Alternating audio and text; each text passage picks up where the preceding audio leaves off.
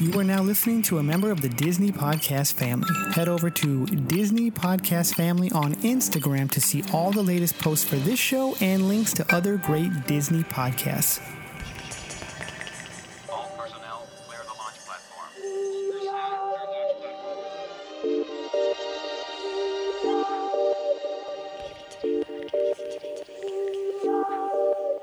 The Leaving Today podcast, the show about the news, history, and attractions of the Disneyland Resort.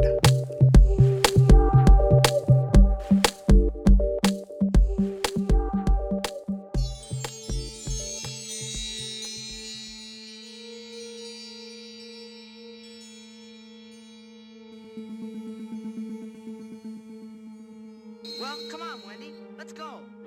But where are we going? To Neverland. Neverland.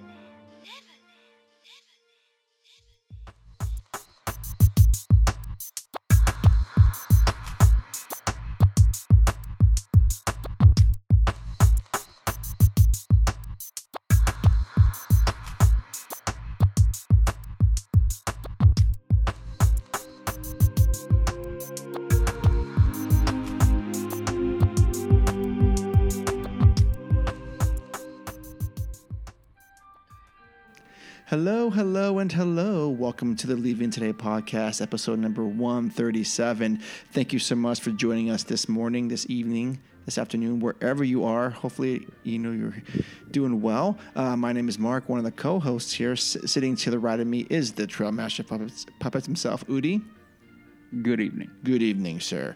Thank you so much for joining us. Whether this is your first time or you are a repeat offender, we know. We're thankful. Mm-hmm. And if you're new, you will find the water to be warm. If you are a family member, hey, welcome home. Hey, tonight's show is brought to you by you guys, the Patreon listeners. If you'd like to get involved in that, please go to leavingtodaypodcast.com. Click on the Patreon logo. Make it super easy. $1, $3, and $5. It could be a one-time charge or a recurring payment. Anything helps us along the way.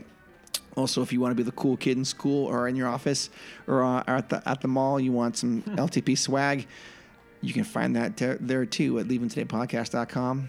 Click on the shirts. And also Instagram, it's a good way to find us. We have a link tree on there with all the details on that. Tonight, we will be covering the news because some news items dropped. We got to get into that. And then we will probably shift a little gears a little bit later tonight into something different. Mm-hmm. But tonight's opening question. Tonight we had a little bit of a pre-show live chat with some really cool people, and they submitted some questions. So the first question came from the Popcorn Yeti. Yep. His question was, Finding Nemo subs, refurb or sync those? Sync those subs. Yeah. And we do appreciate the question. So we've got two questions. We're going to answer them. This one first. Who do you want to go? Yeah, I mean, there are definite arguments clearly for both. Yeah. You have on one end the history of the submarines. Mm-hmm. For everybody who knows, there is a rich history, and they're pretty historic in and of itself. Mm-hmm. So for that alone, you kind of have to go like, hey, we got to keep them or refurb them. The other flip will be like, I know a lot of you guys have never met Mark. And if you've ever tried to see Mark get into one, it's kind of funny. Yes.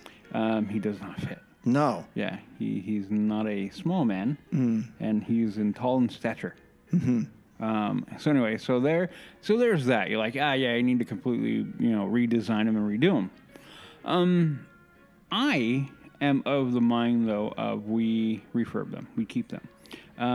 In this day and age, everybody, well, a lot of people, everybody's kind of an overstatement, but there are a lot of people who are, for whatever reason, we got to change, we got to do this, we got to do that, we got to... Walt would want change. Yeah, or my favorite one, like, well, Walt said that the park will never be done. Okay, we've all been down that road, and we can all pick on quotes from Walt to defend either position. That's true. So I'm going to speak to mine.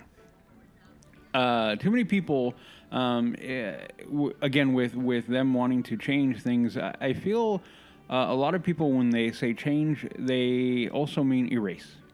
And by mean erase, they mean erase where we came from, the past. And I have never, ever, ever, ever, ever, ever been okay with that.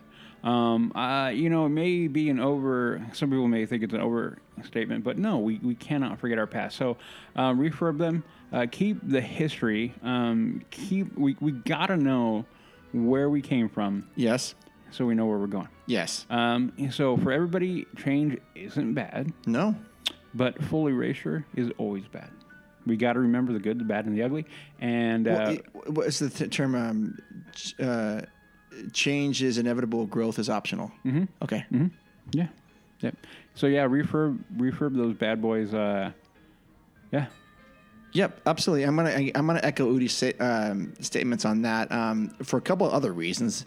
Just my personal opinion is that as a kid, you're 8-year-old, 9-year-old, 10-year-old kid, boy or girl, doesn't matter. How cool is it to ride a submarine, dude? Yeah. So you get that experience for one thing, and you're never going to be able to do that anytime in the near future after that, because not too many people have these things. I think only Tokyo Sea has a fleet of submarines left. But you've got that. Then you've got the kinetic energy that the lagoon has with the Matterhorn in the background and the monorail like whirling by and Autopia behind it. That being said, I think that while Finding Nemo is a really good IP and it really lends itself clearly to underwater antics, I would like to see a change back to maybe something the original theme, the submarine voyage through liquid space, where you get to go on another adventure where there is peril, like the old days. Yeah. And I don't know, maybe a new IP needs to come out of this. Yeah. But I don't know. I just think maybe Finding Nemo's, I don't know if it's not popular anymore. The IP, I don't know. To go there real quick, we're kind of in this weird place of not getting new IP. So yeah, they're doing a lot of rehab and refab and rehash. So yeah, I think an all new IP would do that, but it'd have to be something kind of like 10,000 Leagues or as one of our listeners said, Atlantis. Yeah, another good. I mean, an old IP, been around for quite a while. A good one. I do enjoy it. But yeah, I mean, maybe a new one would be better. Okay. Or something we've never even seen before. Yeah. I always had the idea of going back now. I'm thinking about this when Star Wars. I'm quoting when Star Wars Land was going to come to Disney. Remember, we had no idea what it was or where it was going to be. We had our speculations. I'd always thought that the submarine voyage would have been cool if it had like something to do with that Naboo, the underwater thing, with the was it Boss Nass and those guys, and because that to me was such a really cool Gooberfish, a little segment that you never saw that in Star Wars. Like, what is this underwater world?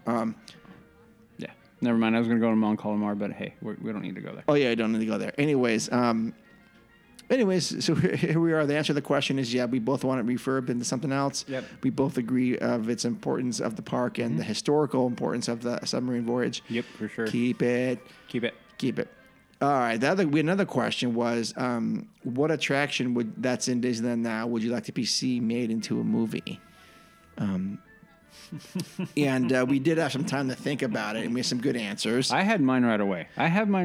Those pop in, and maybe it's because I've thought of it before, probably. But I've got mine right away. Go for it. Yeah, mine was Matterhorn. My first one was Matterhorn. And then what you didn't hear, because we were talking about it, is I go, well, what would that even be about? And then Udi said, well, it could be about, some sort of an encounter with the Yeti, like hikers or something going. Here's my pitch. I'll give you my movie pitch. Yes. Okay, go ahead. Imagine a young anthropologist looking for a lost city, or even more so, the missing link.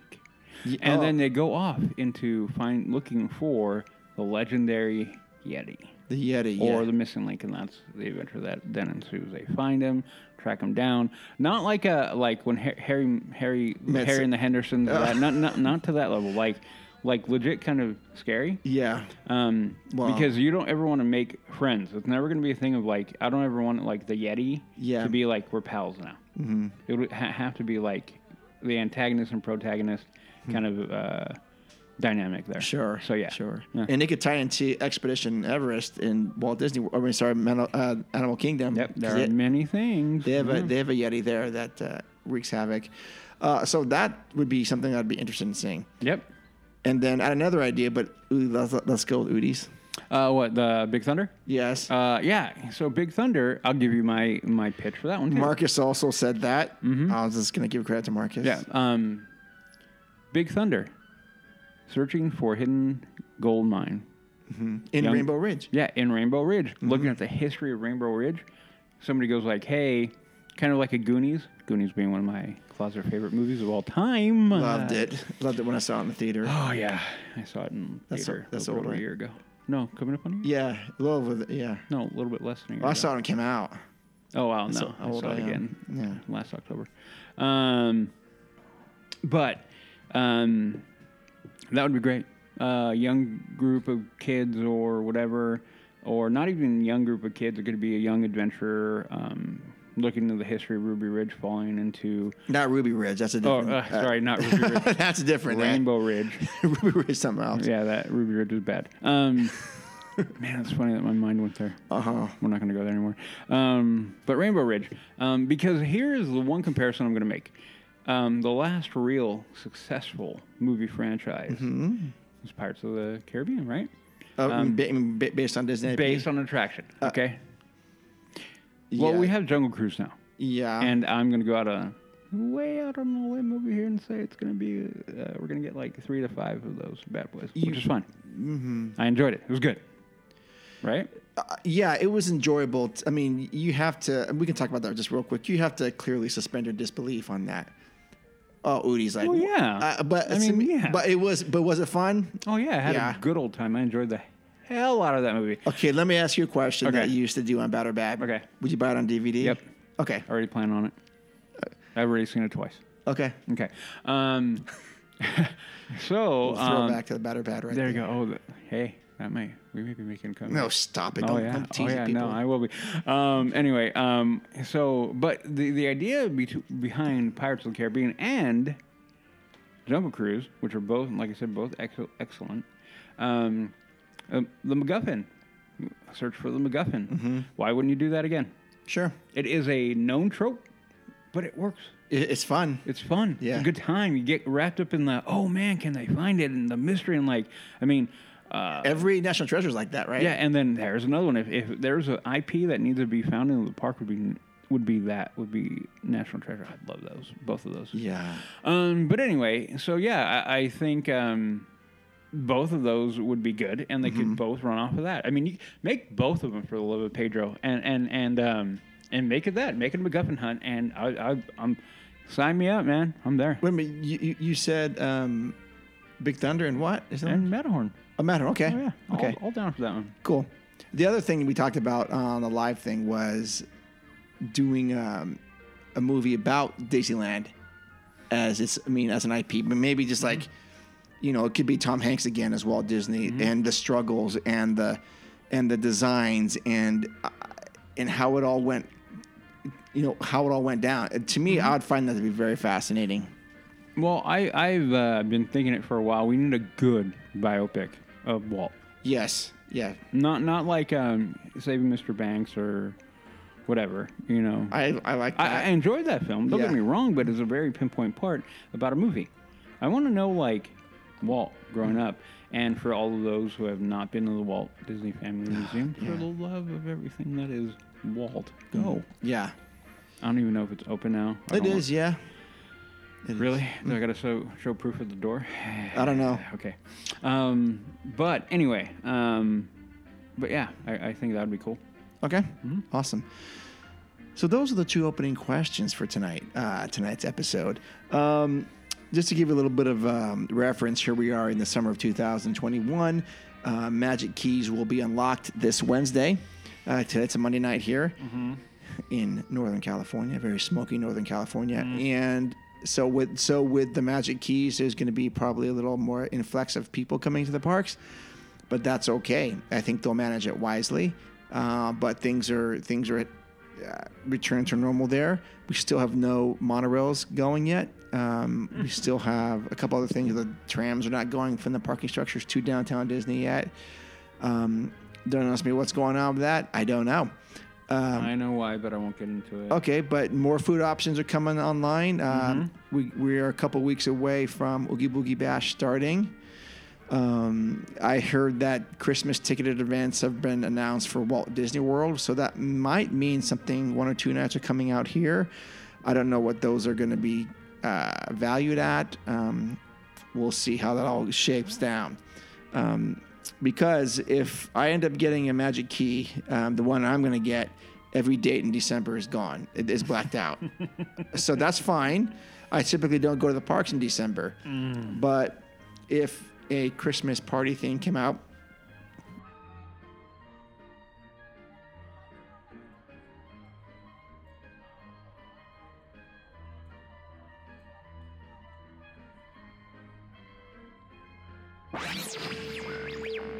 You listen to me now.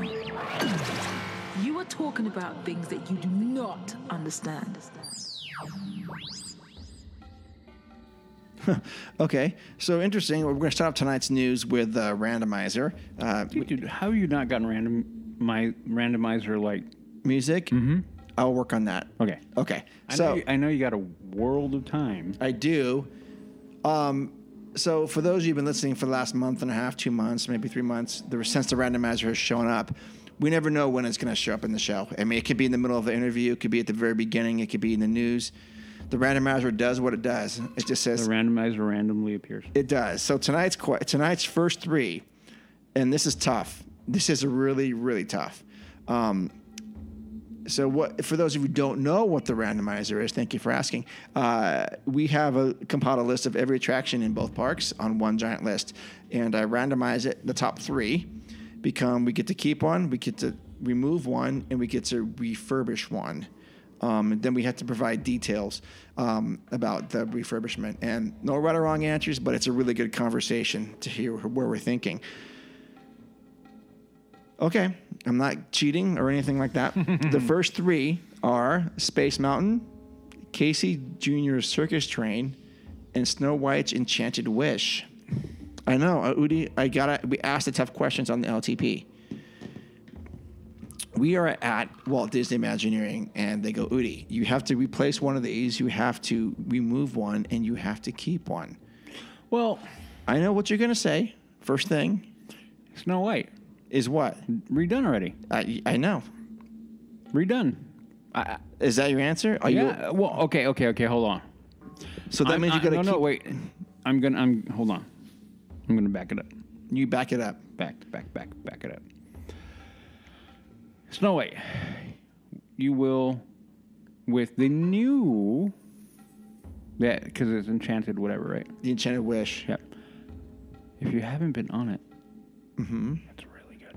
Okay. It's really good. Like, I've talked about it already on the show. I'm not going to go into it, but it's really good. Keep it. Okay. Oh, no, we got to get rid of that. No, never mind. Because you got two heavyweights there. Yeah, I'm just letting you know. It's not easy. Do you want me to do another one? Okay. No. We freaking going to go with this because we're not pansies. No. Casey, sorry, buddy. Oh, okay. Sorry. Little moment of silence. Yeah. Okay. And then space, right? Yeah. I think we brought up space before. Yeah. And I'm going to go back to space. For the time that attraction came online, it hasn't been changed. I mean, the heart of it. You'll have the retheming and the temporary, Hyperspace Mountain and all that. The overlays. But the core has never changed.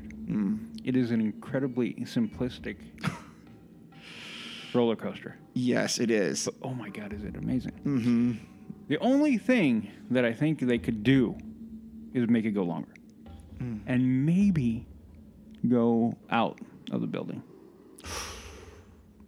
Like your full launch. And then Original drop, designs and had then, it going outside. Yeah, and then drop back in. I think that would be great. Yeah. Only problem with that would be day, night, whatever. But even then, I think that would be the only thing. So what I would do to extend it, you start off with a real launch, like you go launching and try to go as vertical as you can. Yeah. Because we get our launch, but it being the time that it was designed and built, very classic now for an average roller coaster. Again, what sets it apart is the ambiance, the theme, the feeling you get from beginning to end, as far as like you're into the port and the whole thing. The music playing, the whole Yes. thing.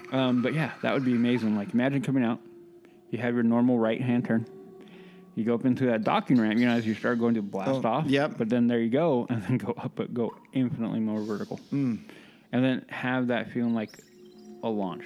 So a vertical launch would be, if they could pull it off, a vertical a launch like the Incredicoaster, Oh, yeah. but vertically on that one. Can you imagine that? No, I can't. Bam! Woo! That'd be fun. 0 to 60 in 2 seconds. But they have the technology to do that. Dude, we can build it. We can make it Oh, yeah, better. for sure. Dude, imagine that. And then you go up and then you shoot. I mean, that is, I would be good with that. You go up and you go out of the building and you just freaking and you have that moment where you hit the apex. Yeah. And you have that moment of like looking and then wham, and you're back in. Can you imagine that? No, I can't imagine that. Buddy. That'd be amazing. But maybe what you're talking about, you get a glimpse of that Galaxy or Guardians of the Galaxy. You know what I mean? You're at the very top and you get a glimpse of the park and then, and then bam. and you shoot back near the darkness. What do you think of that? That would be great. Yeah. That'd be fantastic. I'd love that. So that's the refurb for Space Mountain. He's going to get rid of Casey Jr., Circus Train, and he's keeping Snow White's Enchanted Wish. Okay. For me, since I've not been on Snow White's Enchanted Wish yet, I can't comment on it. And I'm not trying to cop out, but Pop out. if I'm at Walt Disney Imagineering and I'm doing this, I understand the importance of both Snow White as an IP and Casey Jr. Circus Train. And I also understand the importance of Space Mountain. I guess me personally, I would probably get rid of Snow White's Enchanted Wish because it's something as an adult male I don't really go on. And we've skipped it all the time. And I'm telling you right now, if they did not refurb it, you would not have gone on it. Is that true? I do go on it, but not one of the regulars. I have never known you to go on that. Yeah, I've gone. Okay. I'm not going to sit here and try to play it up like I go on it all the time. I don't. Okay. Maybe every 4th or 5th trip. Okay. Once a year. Okay. Okay. But now, though, I'm telling you, when we go, Yeah. I'll go again. Okay. I'll make the effort to go. Okay. Well, see, I'm weighing the options between Casey Jr. and Space Mountain. I mean, so for me, I'm going to get rid of Snow White's Enchanted Wish. Sorry. And I am going to keep Casey Jr. as it is because I think it's actually perfect for what it is and what it does and the amount of smiles it brings to its guests and the importance of that particular attraction. And Space Mountain, I'm going to have to agree with Udi. Modify it to have it go outside. Maybe have 2 tracks as the original version was going to have, dueling tracks. So you have to keep both of those. You have to keep Space Mountain and Casey Jr. Just because that's part of the heritage. And Snow White wasn't.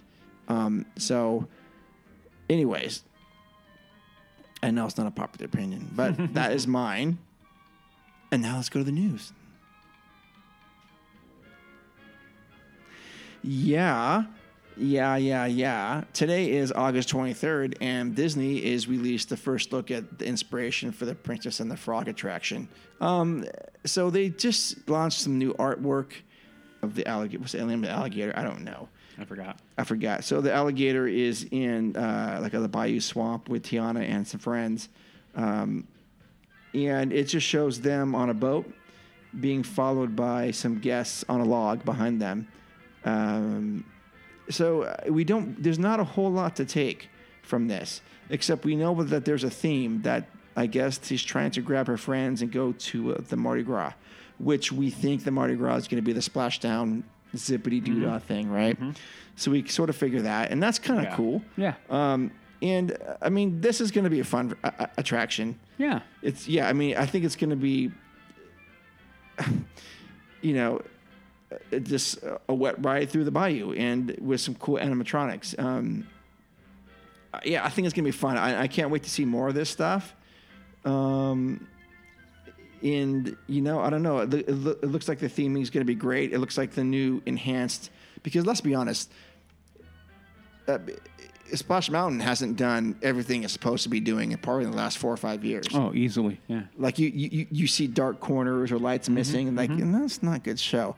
This thing, I hope it gets all the. Well, we'll get all the enhanced lighting and auto visual stuff, and I'm very excited about that. Are you okay with them moving Critter Country into Norton Square? I have been of the mind that Critter Country is going to go bye-bye. And you're okay with that? Yeah. Okay. I mean, I've been okay with that since I got rid of Country Bear. So okay. Either restore the Country Bear or give me something new. We already know Country Bear ain't coming back. It's not coming back. So give me something new. Okay. It's actually remind me on our live thing. Popcorn Yeti wanted us to talk about, I think, the Disney stores closing, 50 stores. So they made that announcement that 50 they're all going to be closed, or they only 50. have... There's going to be, I think they're going to be down to 25. Yeah, okay, so there's 75 stores right now available? Oh, yeah. Okay, so what's your thoughts on that? Well, okay. I was in the retail space for a good number of years. So was Mark. In fact, that is how we met, for people who don't know. So with everything that we've been through a year and a half and everything that we continue to just get thrown in our face, it has definitely become difficult to maintain an actual brick and mortar. Even before the Rona. Having a brick and mortar was becoming increasingly difficult. Online being the biggest intruder into that space. So when you have that, and you have it coupled with what we've been through, then of course you're going to have losses. So what I haven't seen the layout of where they are. I haven't seen a list of it. No. But it's, in all reality, it doesn't really matter. Not really. As we know, Disney has been the brunt of a huge amount of loss. Overall, they have lost billions of dollars, so they're going to have to make choices. So you have everything basically kneecapping them. Again, for people who don't know, because sadly there are some people in this country that don't realize that, hey, when you go to the store, and you go over and you want to buy your, whatever, your ears, that because you don't want to go to the park, or you want to buy, a shirt, or your kid a plushie or whatever. There's a lot of things that go on behind the scenes that cost money.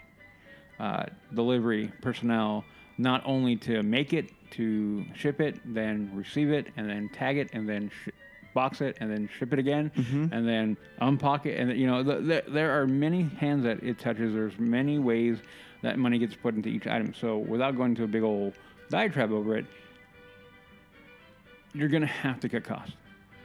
Yeah. Sadly, rental, space, insurance, cost of having the merchandise in the store, so that's inventory, and then personnel. All money spent.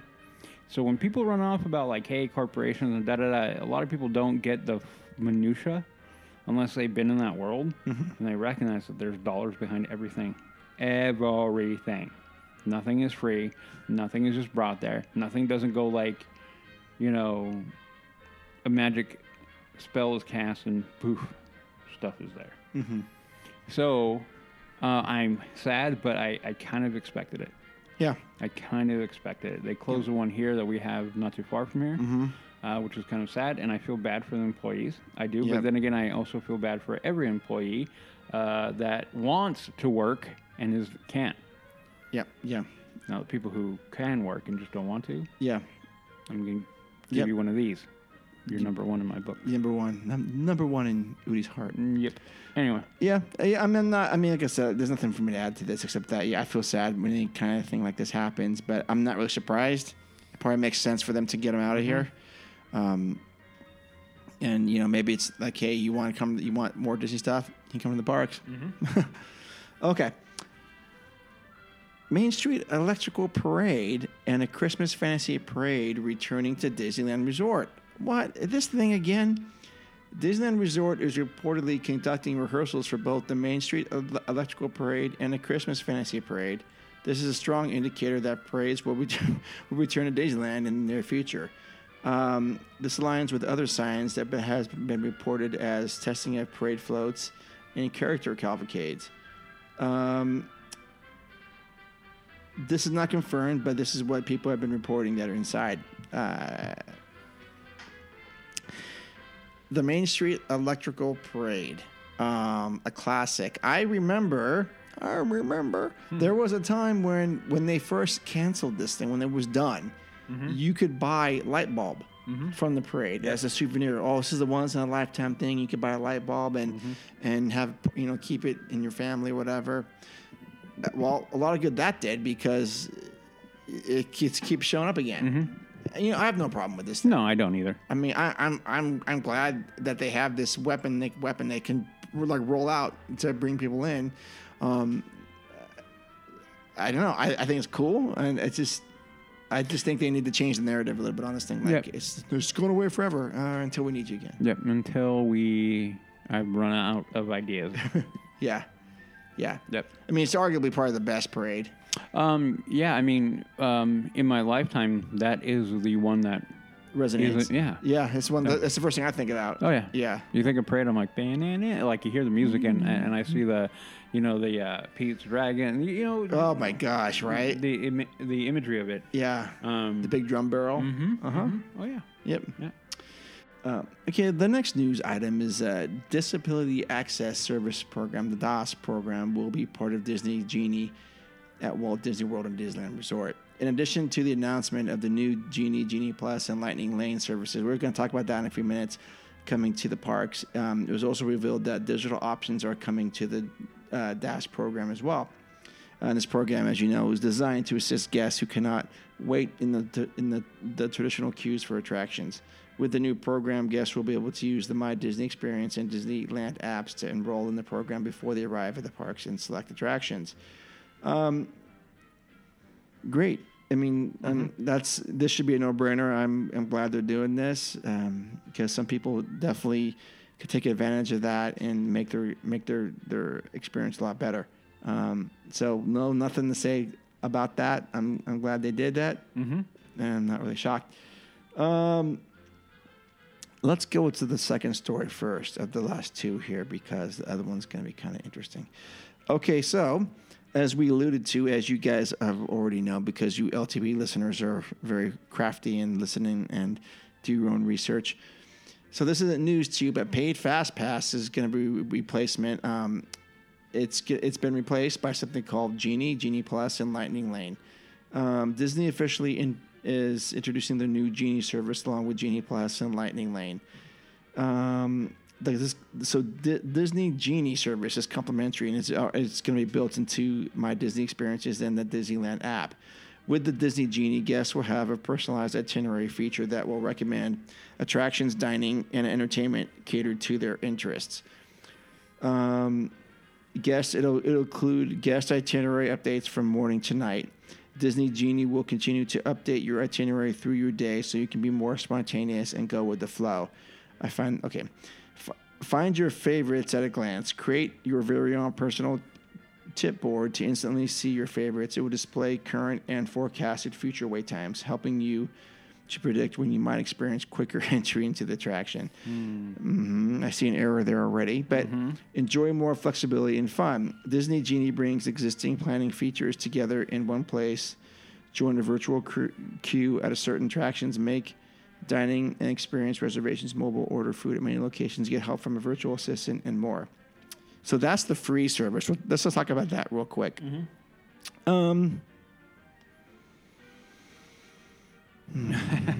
Again, to me, this is the technology that no one really asked for. No. But I have to sort of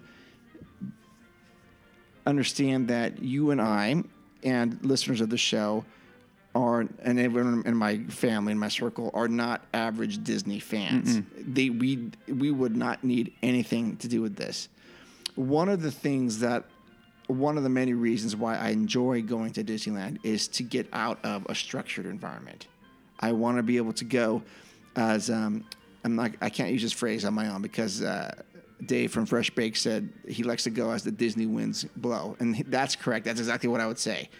I just go whatever I mean, yeah, I have a few things I want to see and do, but I do not want to be tied to a schedule or have any hints. I don't need that kind of stuff. But for the guests, for the family that's out of state, can go once a year, once every couple years. They don't even know what's going on at Disneyland, and that's not a dig. It's reality. It's reality. They just don't think about it like we do. So they may not know that Big Thunder's closed, or they may not even know what restaurants are available in Galaxy's Edge, or do they still have Monte Cristos? They have no idea, and I don't blame them. They just have other things going on. But I just that and the fact that says, oh, you know what? I think it's going to be really short wait time at Space Mountain at 4:40. Well, guess what? Who's all going to go there at 4:40 to load up the line? Anyways. It's free, so I'm not going to complain. Am I going to use it? No. Udi, thoughts? Well, the free version, I'm with you with the free service we didn't really know that we needed or wanted. We did not need again, here is one problem that I find with something like this.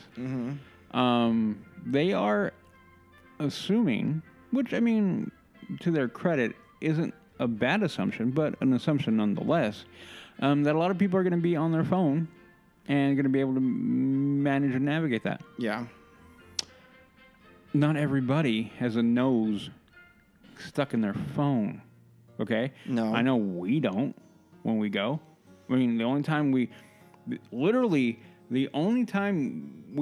I pick up my phone is 1, picture, 2, I actually get a message or a phone call, or 3 is our Fast Pass up. Yes. Other than that, my phone is in my pocket. Yeah. So that is, you're forcing people to kind of migrate to that. So on one level, I get it. We have to evolve. On the other hand, I'm like, you're making a huge assumption. What are you going to do for everybody who's like, okay, so that means you're going to get rid of the paper Fast Pass? Yeah, those are gone. Yeah, and so those are gone. Okay, what if somebody doesn't want to download the app on their phone? You've got that too.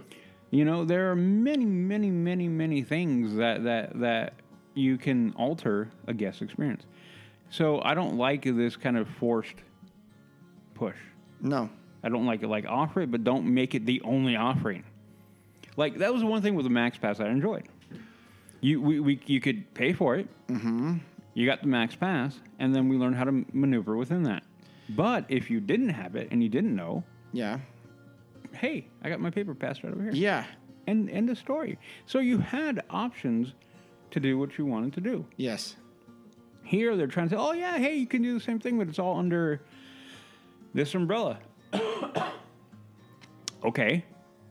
But not everybody wants to use that umbrella. No, they don't. No, they don't. And the Max Pass, to me, was one of the best things they had going. Yeah. I mean, you were really good at it. I didn't really do it that much because you just linked our stuff together and said, "Oh, this is what we're doing." Oh, okay. Yep. But with MaxPass, could you? It was just for attraction. You couldn't do ordering food with that, right? It was something else. That was a whole different. The ordering the food was on the normal app. Yeah. Okay. Same app. Okay. Same thing. So, yeah, they are pushing you in this direction to use your phone, and I just am not that. I don't want to do that. I don't want to do it, but we'll play along with that one, I guess. I don't need them to go, "Oh, yeah, I have no idea what I'm doing. Where should I go?" That's like, I don't need that. But I understand maybe at Disney World I might. Yeah. So I can sort of see that for here, not for me. Well, I think I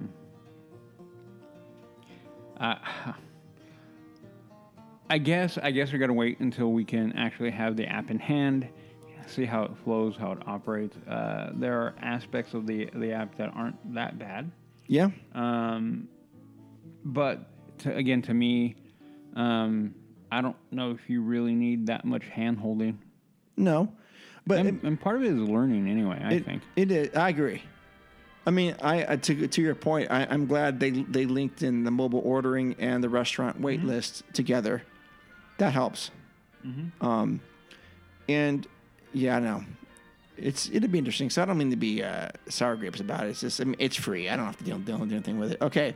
Next news item. Next part of this thing is the Disney Genie Plus service. It's available for purchase for the price of $15 per day at Disney World and $20 per day here at Disneyland Resort. You can choose the next available time to arrive at a variety of attractions and experiences using MaxPass. the Lightning Lane entrance. So they're just renaming the MaxPass Lightning Lane. You can make one selection at a time throughout the day, from classics like Haunted Mansion to thrill rides like Big Thunder Mountain Railroad and newer favorites like the Millennium Falcon Smuggler's Run. Attractions subject to limited availability. This convenient option is the next evolution for the fan favorite Disney MaxPass service from Disneyland Resort.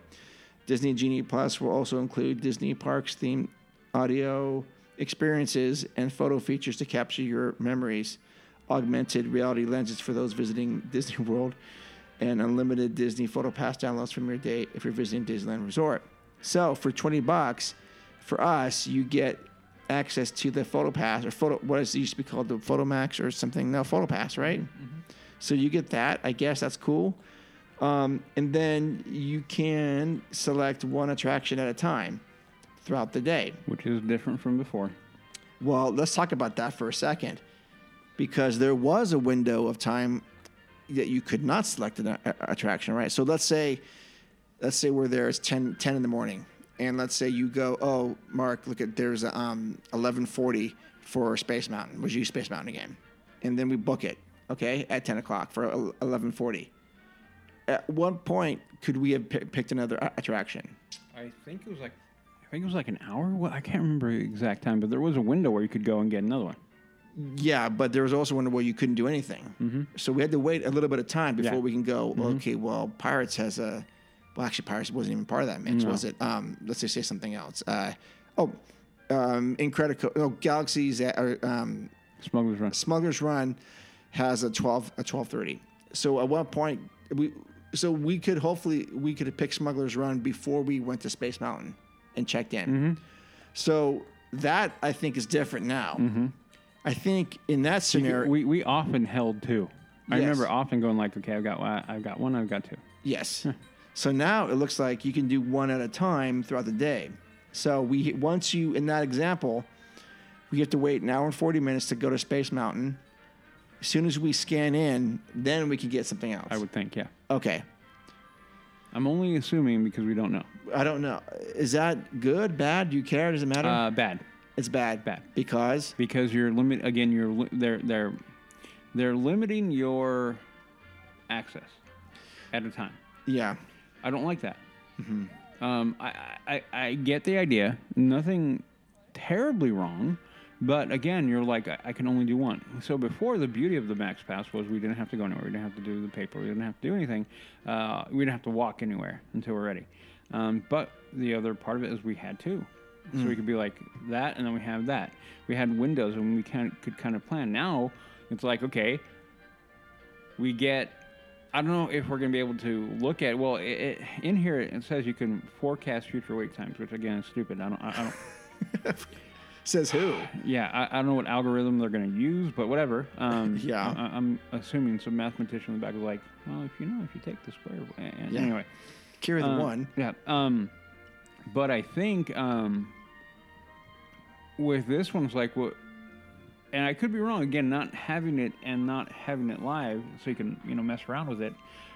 What if I get the Max Pass? I'm like, okay, we do it for space. We get in the You mean Genie Plus? No, Genie Plus, sorry. Okay. And we're in the lightning lane. Yes. Stupid thing. And then we use our lightning lane pass, and we go, okay, now we're going to try to book another one. What if you can't find one you like or whatever? You've been pigeonholed. Yeah, you have been. So I don't like that feeling. I don't like that pigeonhole kind of feeling, and especially if I'm paying for it. Right, and not every attraction is going to be available for this stuff. Again, okay. I don't. Same with Max Pass. Yeah, and so I don't mind that. That we're used to. In fact, I think we made the comment there are some that don't need them. So that doesn't bother me. But that being kind of pigeonholed into only one, that kind of bugs me. Not as much as the next one does, but we'll get there. Okay. The next one is the individual attraction selections available for purchase. Schedule a time to arrive at up to two highly demanded attractions each day using the Lightning Lane entrance, like Seven Dwarfs Mine Train at Magic Kingdom Park and Radiator Springs Racers at Disney California Adventure Park. Attractions not included with Disney Plus. Disney Genie Plus. Pricing for this option will vary by date, attraction, and park, and will be announced closer to launch. Genie Plus and Lightning Lane selections will be made on the same day of your visit and can be used across multiple theme parks. Great for those who love the park hopper option. Attractions continue to offer a traditional standby queue or virtual queue at certain attractions like Star Wars Rise of the Resistance to maximize flexibility. Okay. This is new to us, so we don't know exactly how to answer, or even I don't even know how to organize my feelings, to be honest with you, about this. I don't know what it is. I tend to think this is not good for me because this is an additional fee for an attraction. So you pay $20 to do your Genie service where you can do one attraction at a time. I get it. I don't particularly like that. I'd rather you could hold two or have, hey, after you have a half an hour after you pick something that you have to wait, and then you can pick something else. And you can only hold two at a time. But this one's going to say you can only do one. But let's get to Lightning Pass or Lightning Lane. I don't like it. I absolutely do not like it. If I am paying for a ticket and Max Pass, that's fine. I get it. But this thing is just, it's going to cause more trouble than it's worth. More trouble than it's worth. What is it going to do to the standby time for regular people who don't want to play on that team? Like, I'm not doing that. I just want to go to the park. I want to be able to ride. And see, that's Daniel Hale from the Disney Geek had a really good point about that. If I go to the park and I want to wait 6 hours to ride Rise of the Resistance, that's my prerogative. I want to do that. You not even giving him the option to wait.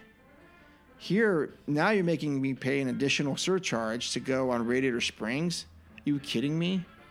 And we don't know what this is. I mean, Rise of the Resistance, I mean, you know this is going to be, what, Paris was, $8 to $17 per attraction? This is going to be $15 to $35. And there's just no flipping way that I'm going to pay $35 to ride Rise of the Resistance or Radiator Springs. If they're going to start, and this I don't think is going to last. This is going to go, yeah, no, thank you. Yeah. Okay. So the entire time that Mark was talking, I know nobody could see what I was doing. I literally took my headphones off. Oh, I wasn't even. Yeah, took my cap off and took a deep breath. I made the comment previously when they talked about this, and we covered that that Paris was doing this, and I remember thinking, what an idiotic idea that they're testing it, and I wouldn't be surprised if they tried to bring it here. I thought, yeah, Disney World, sure, won't fly in Disneyland. My thoughts have not changed. I completely think that this is an utter cash grab. Nothing but a blatant, utter cash grab of a magnitude that Disney should not be doing. Right. So I have been, and we have been on the show, a huge critic of Chapek. I'm not sure if he has any hands on this. But Well, at he some could've- level, he could have come up with the whole thing, or he could have approved it. I would not be surprised at the bare minimum that he approved it. But here is the main thing with this. As a person already paying a premium to go to the park, and we've all made that comment, we've made the comment often on the show, that we understand the deal. We understand that we're paying more. We understand that when we pay $140, $150 to go in for a day, Yeah. we know we're paying for an experience. This here, right here, to me is a blatant slap in the face of every park, not just the average park goer, every park goer. This right here is when you have a company, and we made, I had the question before. We know that they have to recuperate the losses, okay? We knew that. They've been losing billions. The park was closed for a year and a half, and the whole thing. We all know that. That story has been told, and we've told it often. I don't want to hear it again. But the thing is, we thought, okay, I pose a question, how are they going to recuperate that? How are they going to try to make some of this money back? Right here. Here's the main problem with that. You're already asking a park goer to pay for the average family, what? A couple thousand, Per visit? To walk in. If you're going to do a three-day park for a family of 5, you do the math. Oh, you are? Oh, for family of 5? Yeah, for sure For you family are. 4, family 3, you do the math. Plus you're ready- food. Yeah, plus food and that whole thing. Now, I know the argument may be like, well, if you don't want to pay for it, you don't have to pay for it. But that isn't the point. The point is that how will that now affect, and Mark, you brought it up, how is that going to affect standby times? How is that going to affect? Okay, so here's the beauty. Here's the question I have. Yeah. Rise. We don't all know it and love it, but I do. Yep. What if they go like, well, it's basically e-ticket now. It's an e-ticket attraction. Then you that's- have to pay to get on. If that happens, I don't even know what I'm going to do. I will look up and find me a survey person. I'll be like, well, we want to ask about your food options. I don't care. Find the survey about this Genie thing and bring that one up because I know it's there. Yeah. Go on your iPad, bring it Yeah. up, and tell me it's horrible. I'll write as many emails, strongly worded letters, Yes. and raise and I will not pay for it because again, these are the things that Disney does that goes too far. Yep. It is a slap in the face of okay, we'll make you pay more. Hey, if you have the cash and the green to do it, okay. Yeah.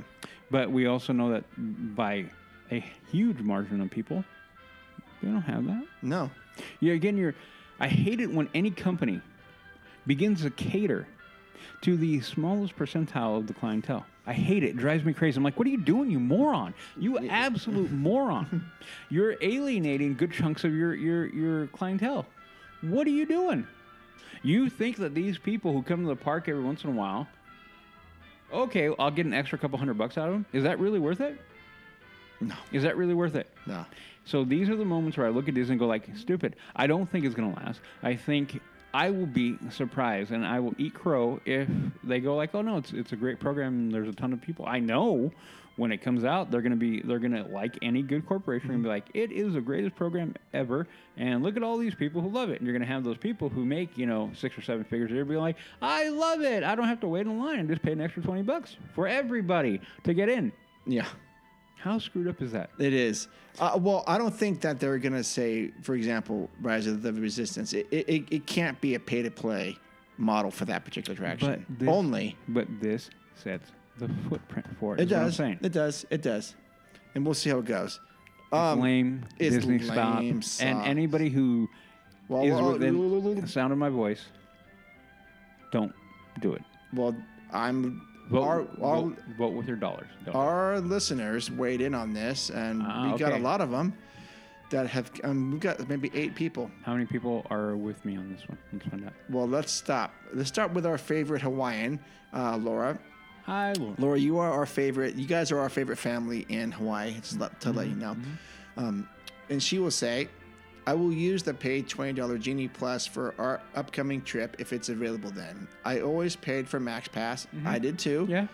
As far as the Lightning Lane goes, I'll use it if I need to. I have friends who visited before the shutdown and they were unable to get a boarding pass for Rise of the Resistance. As someone coming from Hawaii, I don't know when our next trip is after this one. So if I have to pay to get on Rise of the Resistance, I will. I'm not a pass holder and I don't live nearby, so we only get this one chance to go on the attraction. I would be crushed if I didn't get on Rise at least once over our 3-day trip." Udi, what do you say to that? Where is your limit? Okay, where is your limit for how much for that's going to be? That's a great question, Laura. I mean, what if they say it's going to be $35 to ride that thing? Are you willing? Okay, so I get your point of view. Don't get me wrong, but the odds of you not getting on that ride prior were not that high. As far as you not getting on, the chances of you getting on were infinitely higher.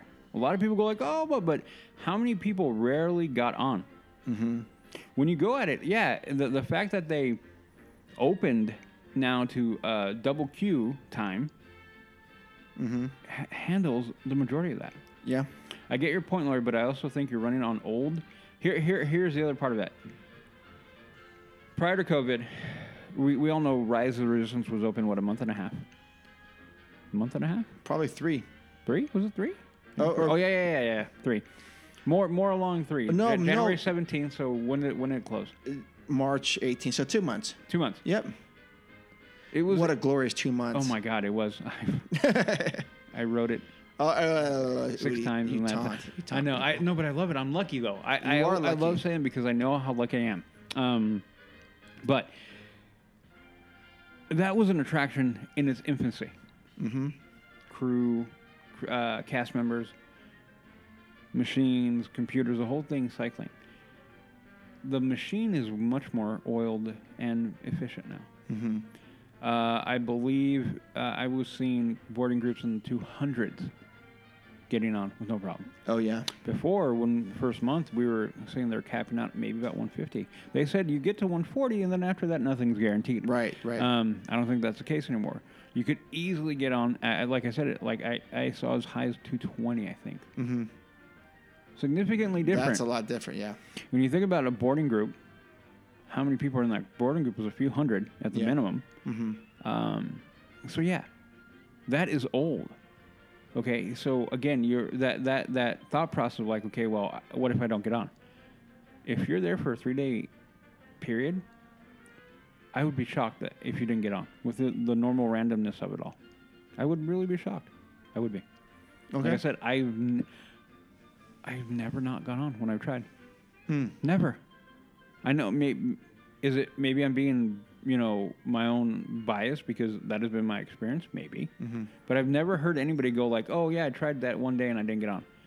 Okay, very rare do I hear that stories like I went for the full weekend and I never got on. I haven't heard. I can't recall that I ever heard a story like that. So we'll see if what that experience is for you, Laura. Hopefully you get on without having to pay.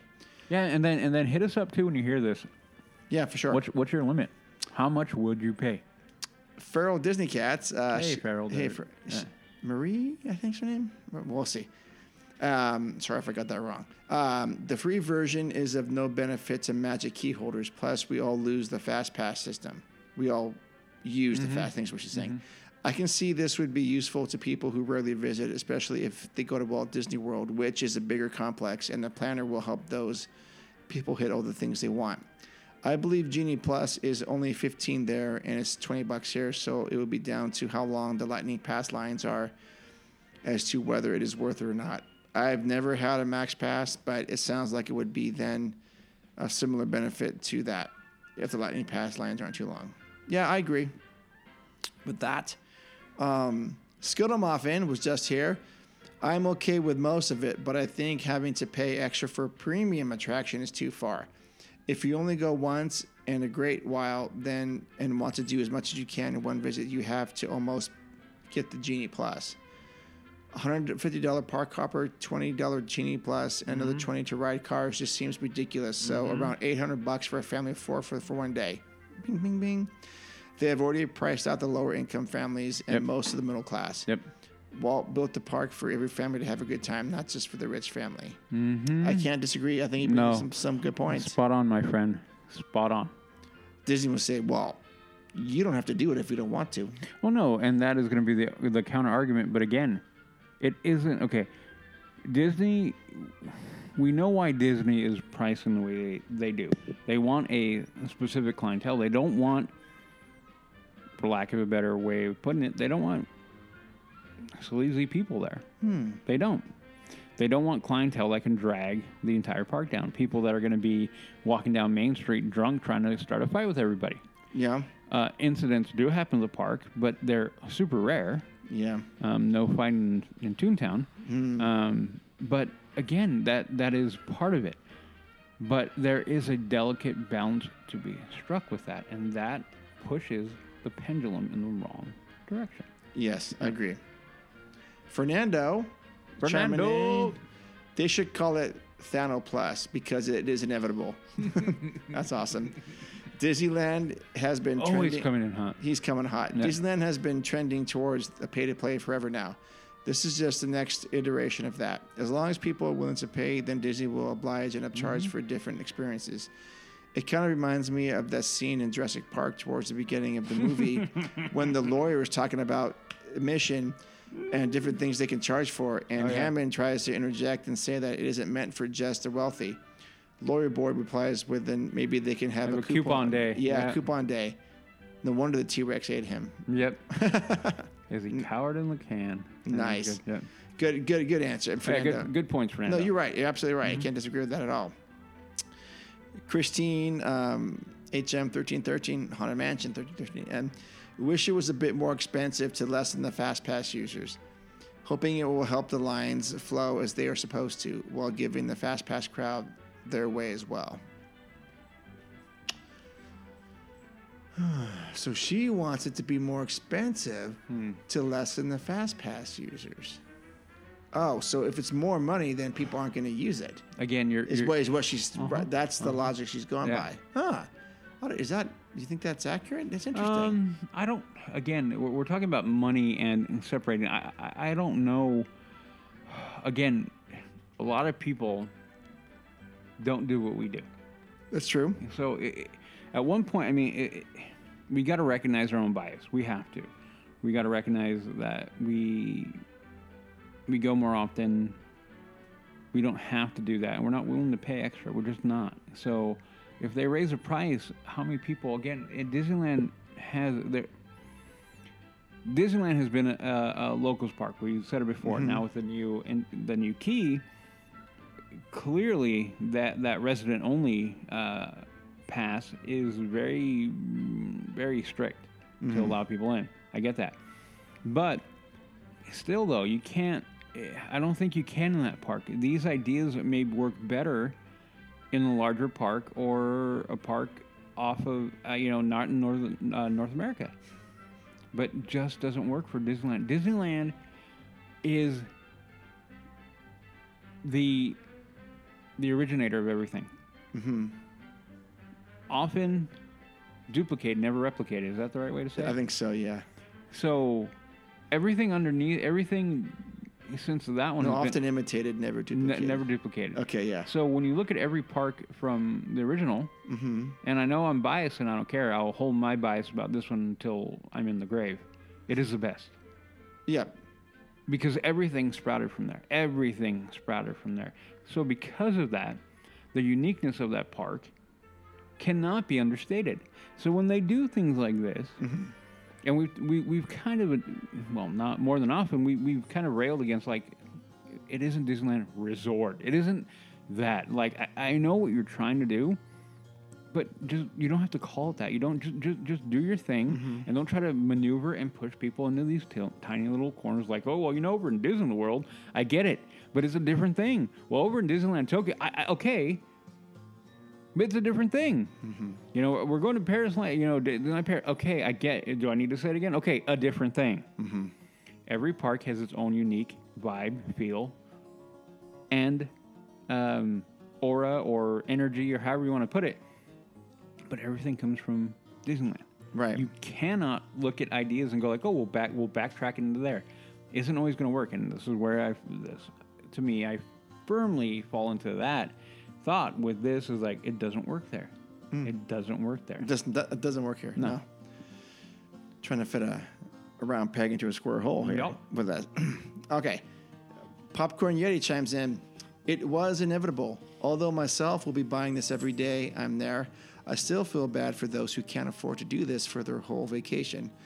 It will definitely shorten the wait times for those who will be using Genie Plus. I think those who would not be using Genie Plus should at least have the option to buy the Lightning Passes. I'm glad we will still have unlimited photo pass included with the Genie Plus. The thing I'm excited about the most is the added audio experiences, whatever those may be. It's the little things. He laughs. I agree about the audio experiences. I'm curious about that. The photo pass I never used, but I understand why people like it. Yep. But he did touch on something, is that it just occurred to me. So if I don't get Genie Plus, I can't use Lightning Pass. That's ridiculous. Yeah. So that is the caveat to that. Like, I mean, the Lightning Pass is is Max Pass. Not a cheaper knockoff of Max Pass, but a Max Pass. The one I'm yelling about or upset about is the extra tier that you pay to go ride in attraction. Like, no. Yeah. Well, no, wait a minute. The Lightning Pass is that. No, Genie Plus. Genie. Sorry, Genie Plus. There we go. But in order to buy a Lightning Pass, you need to have already spent the $20 to get Genie Plus. That is ridiculous to me. So if I just want to go, oh shoot, okay, great, it's $20 to ride rides. You want to do it right now? Yeah, okay, but no, it isn't, because then you got to spend that Genie Plus. So that's an extra $40. No. There you go. Okay. 2021. Burn G, I wonder if the only way to use a Lightning Lane is to buy Genie Plus. Yeah. I used to think it was cool that you could still get the hard copy Fast Passes if you don't want to pay for Max Pass. Right. Seems like that would no longer be the option. I agree with you. You are speaking our language. You are absolutely right. I want the actual physical one. I want that option. I want the option. Yes. Give me the option. Yes, and you're right. So you have to get the Lightning Pass. I'm sorry, you have to get Genie Plus if you want a Lightning Lane. Whatever. So, for whatever reason right now, there has been an overall theme of people trying to force you, like, I want you to do this. Maybe call me a bit of an a-hole with that, but the more I'm told, like, well, I want you to do that, my first knee-jerk reaction is to say F off. Like, no. It may make sense, and I may come back around to you, but my initial thing is like, no, stop forcing me into this thing. Give me the options. Give me the options, and then let the people decide. Right. Okay. So look at the paper. The whole motivator for this is money. I get that, but we can't. Again, we're at that balancing point between guest experience and money. And the pendulum is swinging too far the other way. Right. Yep. Marcus, last comment on this one. Marcus says, I'll try it at least once, see how it goes. I'm trying to withhold judgment on anything until things are back to normal, air quotes, and we can get a better gauge of what works and what doesn't. Yeah, I agree with that as well. everyone has really good points here. And I mean, there's nothing wrong with any of these. I mean, some of them are a little bit different, but that's cool. I'm curious to see popularity, how it works out for you. I mean, I want to know. And Marcus is right too. At least we'll see how it goes. I mean, Well, the main question I have for everybody who's listening to this and has chimed in, if you want to do that whole, pay to ride, whatever, where's your limit? yeah, for sure. What is your limit? Where are you going to go like, nah, that is too much? For me, $1 is too much. To me, 1 penny is too much. It is the thought, The thought. And the other thing is that according to the information was that those prices for Lightning Lane can vary depending on day or demand or whatever. So what happens though if we just paid, okay, for some reason we paid $25 to go on Rise of the Resistance. Oh, it breaks down. Then what? Are they going to refund money? Sure. I would hope. Well, or give you another time, but what if that time doesn't work for you? Yeah. Oh, we have it tomorrow at 4. I'm not going to be here tomorrow at 4. Do you want to make yours with that? Yeah. Okay. There you go. Yeah, I don't know how it's all going to work. I don't see this model working too well. And, we talk about Rise of the Resistance being this great thing, and it is a great thing. But I mean, and I know it's sounding a bit downtrodden, but the bright side is you can have so much fun at the park without going on Rise of the Resistance, without doing a lot of the stuff. Oh, yeah, you can.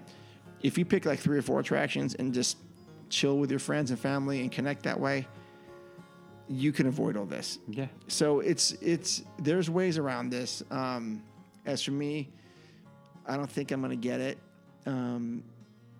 Unless they release the Genie Plus, where you can have, if they make that more like the Max Pass, then I would get that. Yeah. But until then, no. All right. Well, that is the news for this. So we're going to shift gears and do something different, and stay tuned for that.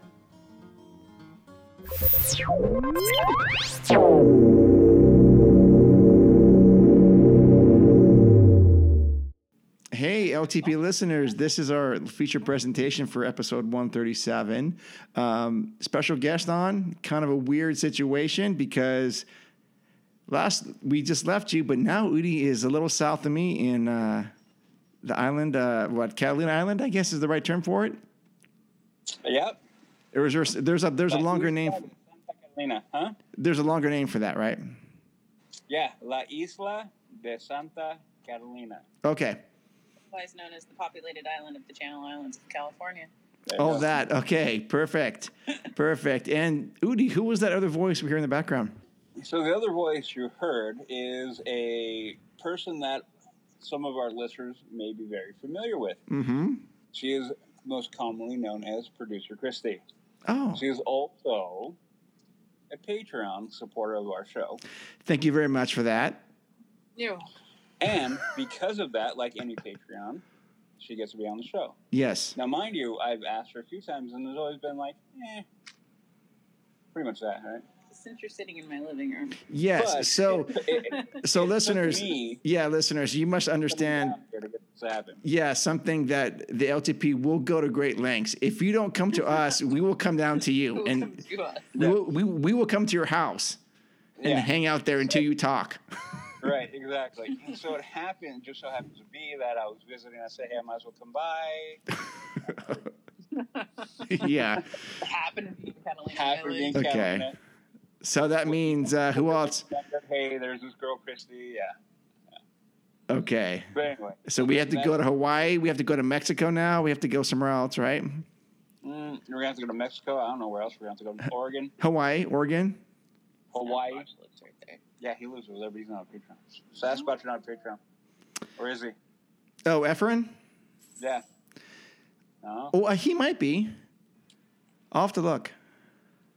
Okay. Christy's of the mind that he is. So Christy knows our... No, he's supposed to take me shortcutting. Yeah. Okay. So anyway, Christy, say hello, everybody. Hi. Yeah. Hey, Christy. I don't know what else to say. Hi. Okay. Hi. Well... Here, and I live in Catalina Island. Mm-hmm. And just off the coast of California. Okay, so as a Patreon listener, well, you get to pick the topic. Did Udi tell you that? Kind of. He asked me what I wanted to talk about, and I was like, I don't really care. Okay. But let me so ask you some questions real quick. Yeah. So why did you become a Patreon in the first place? Because I started listening to the show, Mm-hmm. and I was working on another show, or friends with all of the other shows that are in the family, Mm-hmm. and had just kind of decided that if I was listening, it made more sense to be a supporter. Okay, fair enough. And I got a sweatshirt. Oh yes, you You got a did. hoodie out. Oh, good. How many of those hoodies are in existence right now? Well, I'm gonna go out on a limb and say 2. Yeah. Okay, 2. Okay. See, we give very good swag here at the LTP. Yeah. Anyway, so you guys were just at Downtown Disney a few days ago. We were. And how was that? You guys had some revelations about magic? Came up from the airport, went to Downtown Disney. Okay. I didn't hear your question mark. I'm sorry. And you guys had some thoughts about the Magic Key stuff and whatnot? So we got there right after I picked up Udi from the airport. We immediately drove to Downtown Disney, parked in the Downtown Disney parking lot. Mm-hmm. And I think the first comment I made was how cool it was to walk from Disney parking lot. We parked relatively close. Yeah, really close. And walked right into the Downtown Disney area. Like security line, there was no security line. It was like immediately walk up through the Disneyland Hotel area and right through the security gate. Yeah. Which was just weird. Like I have been there many times during this pandemic and I've constantly been waiting through the nightmare that was that parking lot for a while. The hour to hour and a half wait in the parking lot at one point. Yeah, you made the comment when we were walking up as like, this is where people would be queuing to get in security. And we walked right in. I mean, we both kind of slowed down, waiting to be told to stop, and they waved us right on through. Yeah. There was quite a few people in there, but it didn't seem packed at all. It didn't seem, honestly, it felt kind of dead for a Friday. A little bit, yeah. We had 0 lines. We went to many stores. We went straight into Ballast Point. Didn't have a wait at all there. I think we waited maybe 5 minutes to get into Ballast Point. It was and it was more of just because people were walking in and they weren't seating them fast enough. So the wait wasn't necessarily because there was too many people. It was just because the hostess couldn't seat fast enough. Okay. And how was Ballast Point? Food? Ballast Point's always amazing. Udi tried pokey. I did. He does not like fish. I do not. No. When you hang out with mermaids, you will eat fish. I know. I kind of had no choice on that one, I think. Yeah. And that was actually pretty good. Okay. I can't lie about that one. Is Ballast Point, they're the ones that do Sculpin, right? Yes. Okay. Yep. And I had the hard kombucha, which I love. Oh. I don't even remember what I got. I don't think I've ever had that. I had Kolsch. I had a Kolsch. Oh, Kolsch is good. Yeah. Yeah, the first beer I'd had in like almost a month. That's not true. 2 months. 2 weeks. 3 weeks? You had those 805s in my house last week. Oh, I forgot about them. Yeah, they don't count though. Yes, they do. No, they don't. 805 don't count. I will say that one of my frustrating things about any of this right now is you go into Ballast Point, you're seated by one person, they sit you at a table, you have to order everything from your app, and then the first thing it asks you is, how much of a tip would you like to leave? For what? Oh, geez, yeah. Like, what did you do? I didn't even get a hello. Yeah. So what do you do at that point? I'm still ethically just stuck there because I used to be a bartender and I used to be a server. You paid for so that. it is stuck. Like, do I tip? Because the bartender still poured the drinks, but it was just a hard pour. It's like straight off the taps. It's not really a tough job. There's no server. There's nobody. There's a food runner or an expo, but there's no actual bartender running bars. It's not like I asked for mixed drinks. And there's no server that's like taking your order, making sure you have refills. Because I think we were without water for quite some time. We were. Oh, shoot. Okay.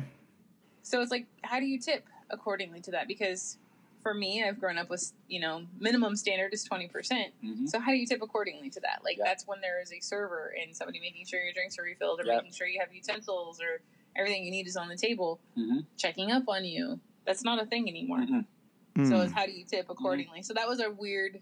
Yeah.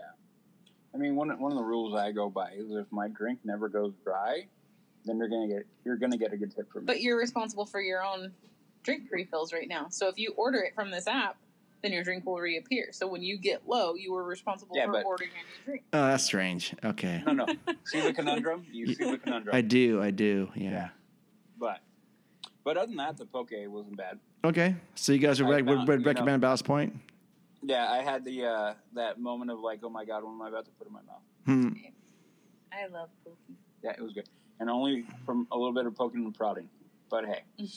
I really didn't have to twist your arm because it was Taganashi fries was the other thing we were looking at. I don't remember. I don't remember what. Oh, nachos. Oh, yeah. Nachos. I'm like, I don't want to do nachos. I'm at Ballast Point. We weren't really hungry, but we also hadn't eaten, and it was lunchtime. Yeah, go ahead. At Downtown Disney, this was like 2 days after Magic Keys were released, unlocked, as it were. There were so many, like, the A-frame signs up all around the park. Like, we do not sell the Magic Key here in the park. You have to get it online. And everywhere you looked is this A-frame sign that says no Magic Keys can be purchased at the kiosk here. So that was interesting. Yeah. I did find that interesting. Yeah. Wow. Okay, that's interesting. They're not doing that at all. So you cannot convert your hard ticket there? No. But there was still some pretty large lines at the kiosks, which I also thought was interesting. No offense to anyone, but who buys their tickets at the kiosk? I thought they were dissuading that. I mean... Yeah. I think the kiosks there for looks. Like, unless you have an issue with your credit card got changed and you forgot to switch it over on your AP, like, what is the kiosk for? Oh, okay. But there was quite a few long lines at the kiosk, despite the A-frame. So now I'm like, well, what are you people doing? Yeah. Yeah, it was weird. Because I've never known anyone to buy a ticket at a kiosk unless you had to. Like, when we did the $99 Friends and Family, like, you had to go to the kiosk for that. Right. That made sense. That's why there were such long lines. So I was thinking to myself when we passed there, I was like, why is there lines? It just seemed weird. Well, I mean, I have an active ticket right now, and I actually went on the app to see if I could convert it, and there was no way for me to do it. So I think that you have to go through the customer service line. Okay. Which is an absolute nightmare. Those of us that had APs that had to convert our AP over. Yeah. I haven't done that. It was not pretty. Having to call customer service and asking for your refund, which eventually went through just on its own. Oh, yeah. But I had to call customer service to get my refund for the AP that I couldn't use.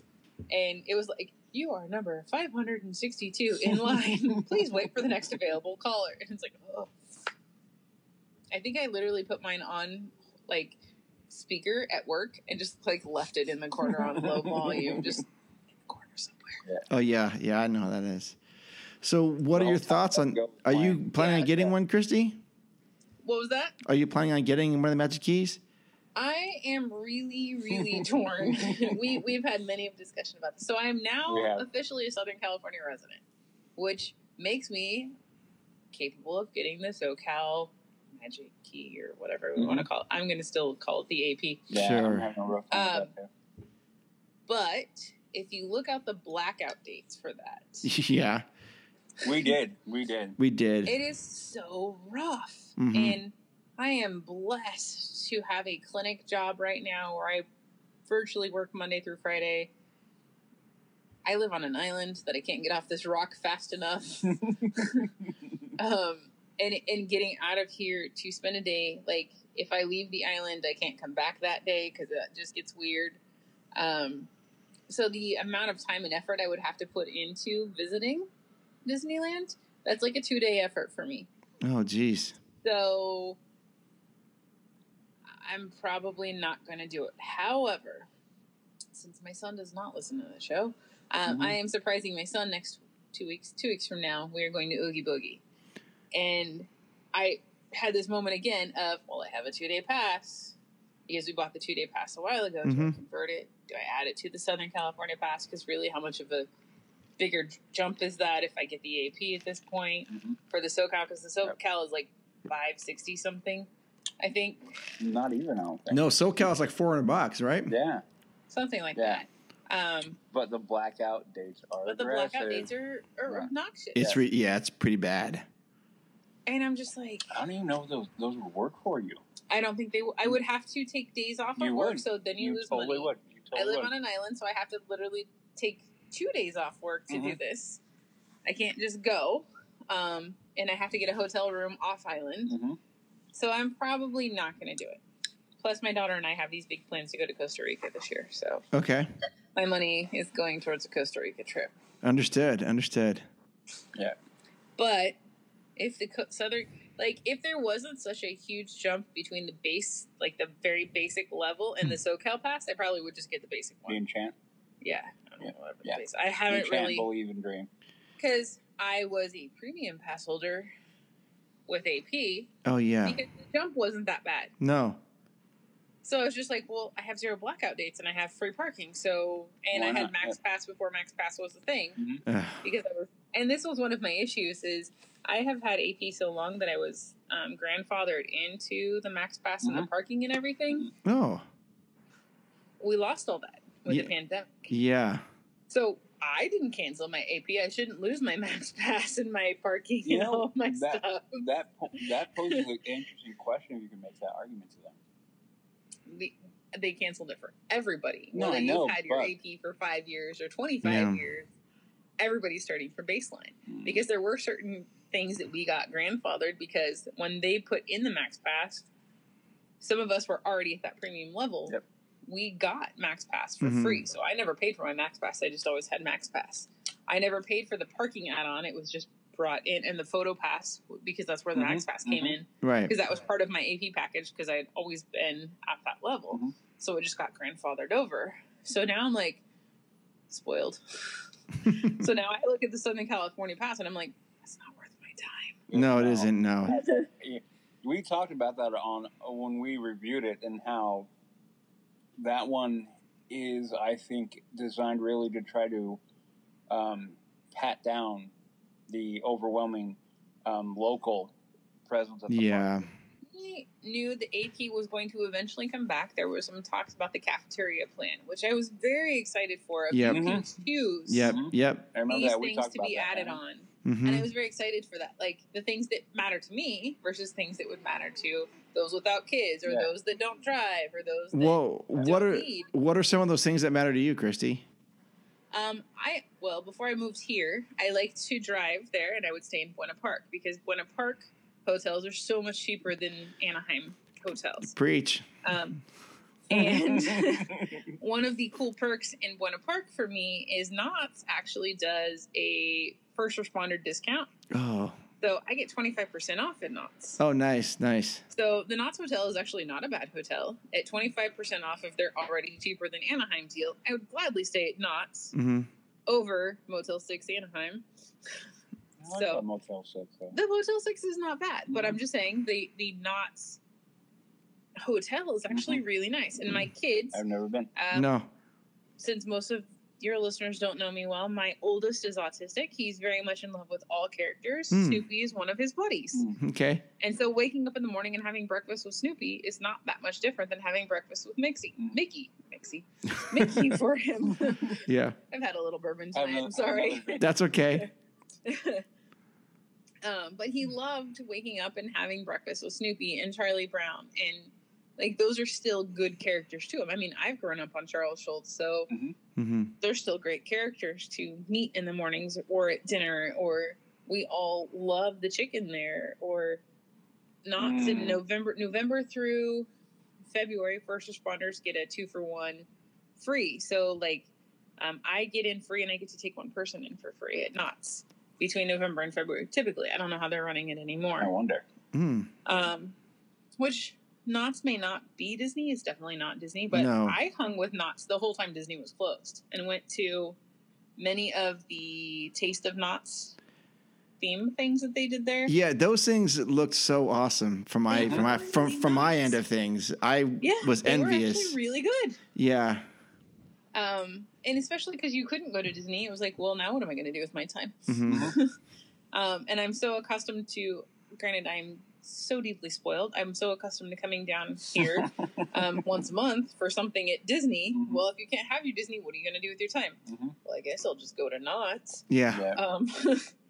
But we did the Halloween, fall, whatever they wanted, the haunted Knott's, Taste of Knott's. Mm. And Knott's kind of cheated. They got away with it because they're considered a historical landmark. Yes, yes. But it was actually really fun. And this is honestly something I would not have done normally because I am Disney spoiled. Mm-hmm. And being from Northern California, like growing up around, I grew up at Marine World as a kid. And I've gone back now that I'm an adult and like, oh, this is horrible. Yeah. Your rides are all run down. So I know, Christy, I don't know how old you are, but when I grew up, that park. Younger than us, Mark. She's what? Younger than us. Oh, okay. Well, then when I grew up in the Bay Area, Marine World was in Belmont. It wasn't what? That it was in Belmont. It was in Belmont. It was right like where Oracle is. Okay. It's right in that. In fact, that exit is called the Marine World Africa USA exit. They may have changed it now, but back then they only had water slides. They had all the animals and stuff, and a water ski show. And then when they I remember the water ski show. But when they moved to Vallejo and changed outfits to Six Flags, I think it went completely downhill. I grew up with Marine World Africa USA. Yes. I went there one time. Great America. Okay. I went there one time. And I talked to most of my friends from Northern California. The Demon is almost everybody's first upside down ride. That's correct. Yeah. Mm-hmm. And there's no ride that will ever compete with what the Edge was. You are speaking my language. These are all things that I grew up with. I'm old, so I remember when the Demon wasn't the Demon. It was called the Turn of the Century. It was a white, and it had the two corkscrews. And when they added the Demon, they added two vertical loops. Mm-hmm. But yeah, the Edge. I remember when they installed the Edge, and that was so intense. It was the greatest ride ever. And I remember as like this 10-year-old kid getting on the Edge with my grandma, who's now been dead for like 13 years. Oh shoot. Okay. But she was probably the original badass woman. Not that I could say that in a show, but you can. She was one of those. You can. And I remember sitting next to her on this ride, and she looks over at us, and of course we're all scared kids. And she's just like, "Okay, this ride's great. You're gonna love it." And I look over at her, "Grandma, you've never been on this, have you?" And she's like, "No, but it's great. You're gonna love it." That's awesome. Like, she had us for a second, like, "Oh, we're gonna be fine. Grandma's been on this. We've got to be good." Sure. And then, I mean, the stupid things like I remember the quarters. I was going to ask you about the quarters. The Edge, you don't understand the quarters. The quarters. I was going to ask you about the quarters. Those are lost on you. Yep. This is the equivalent of the Gravitron if you're an 80s kid. There's a meme out there of me on the Gravitron. I gotta find it, but yeah. Okay. Standing perpendicular to God, I love that. Yeah. to the bed or whatever the coffin. I don't know, whatever you want to call it. Coffin's. I think coffin's more apt. Yeah. But I remember like the gravitational pull on that stupid thing. And, like, getting off of it with a migraine. Yeah. But yeah, I remember getting off of there with my grandma.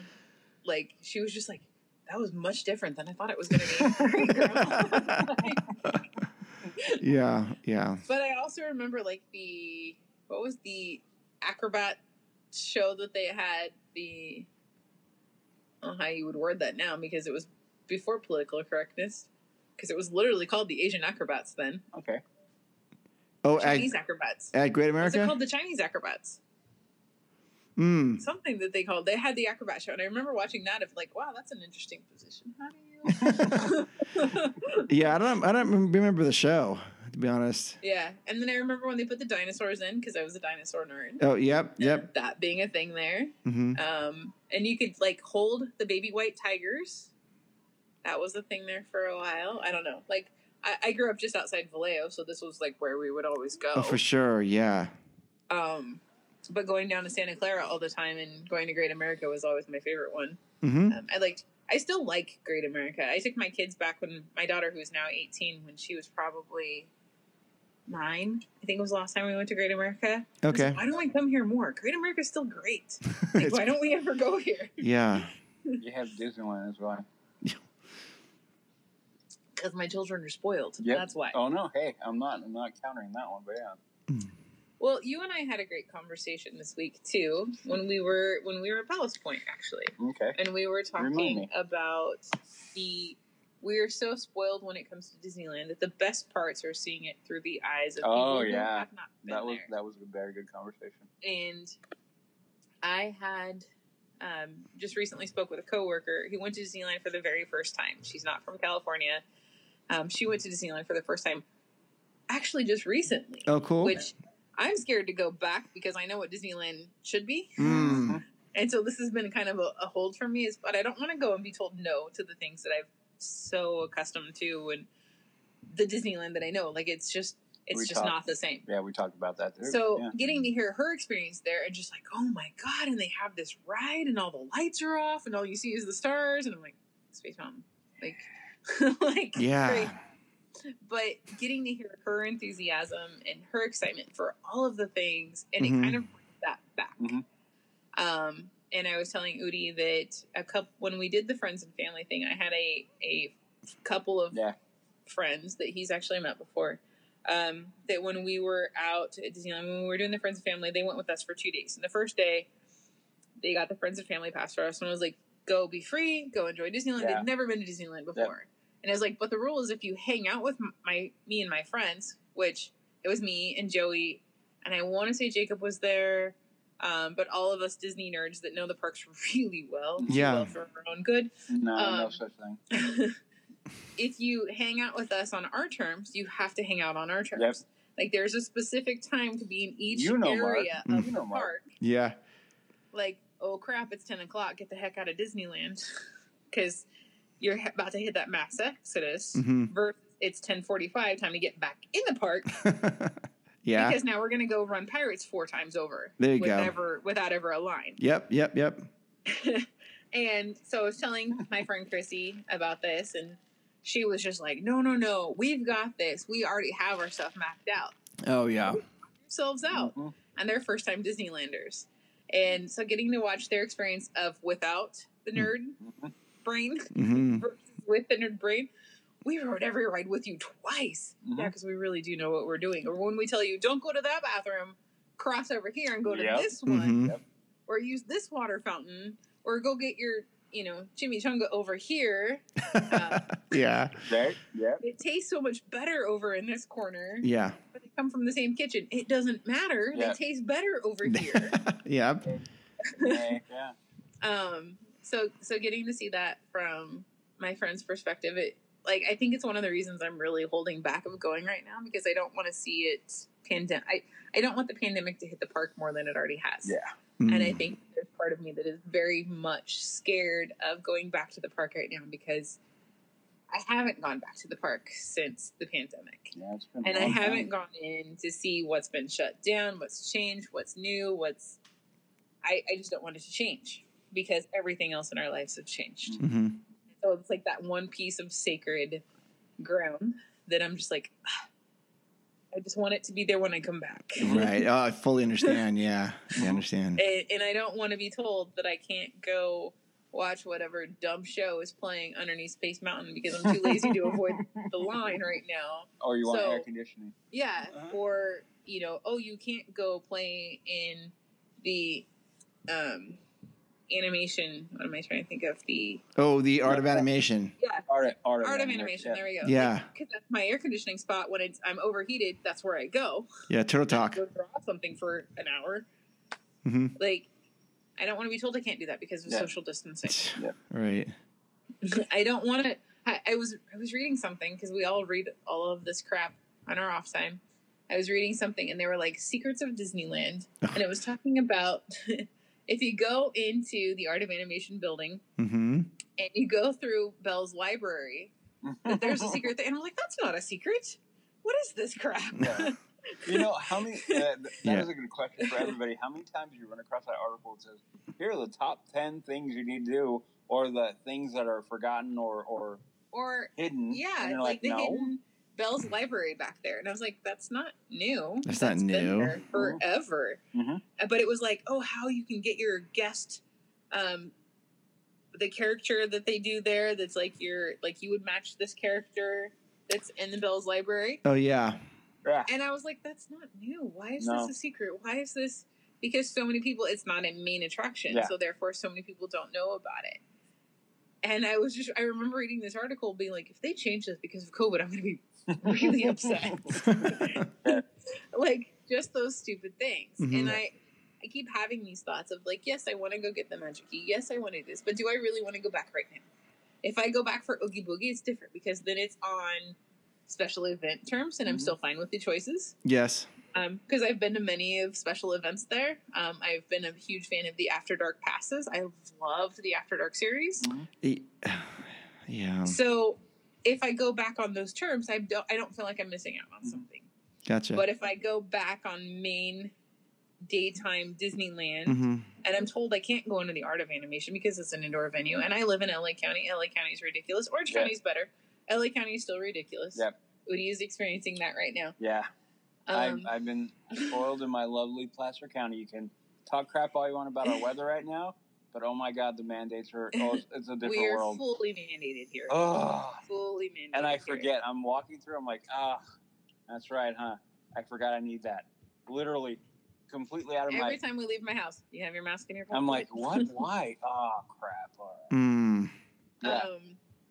In being a NorCal native and then being here in SoCal, I keep going home to see my son and I go back to NorCal and I'm just like, wait, why are we not wearing masks? Yep. What's happening right now? Because I've been here this whole time and it's very different between LA and to be fair, LA County is the last holds barred county in Southern California.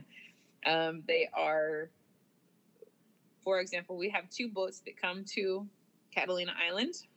One comes out of LA County, one comes out of wherever Dana Point is. It's not, I think it's Newport. I don't know. Wherever it comes out of, it's not LA County. Isn't there San Pedro? No. This is an issue with us, by the way. So wherever this other boat comes from, but it's not LA County.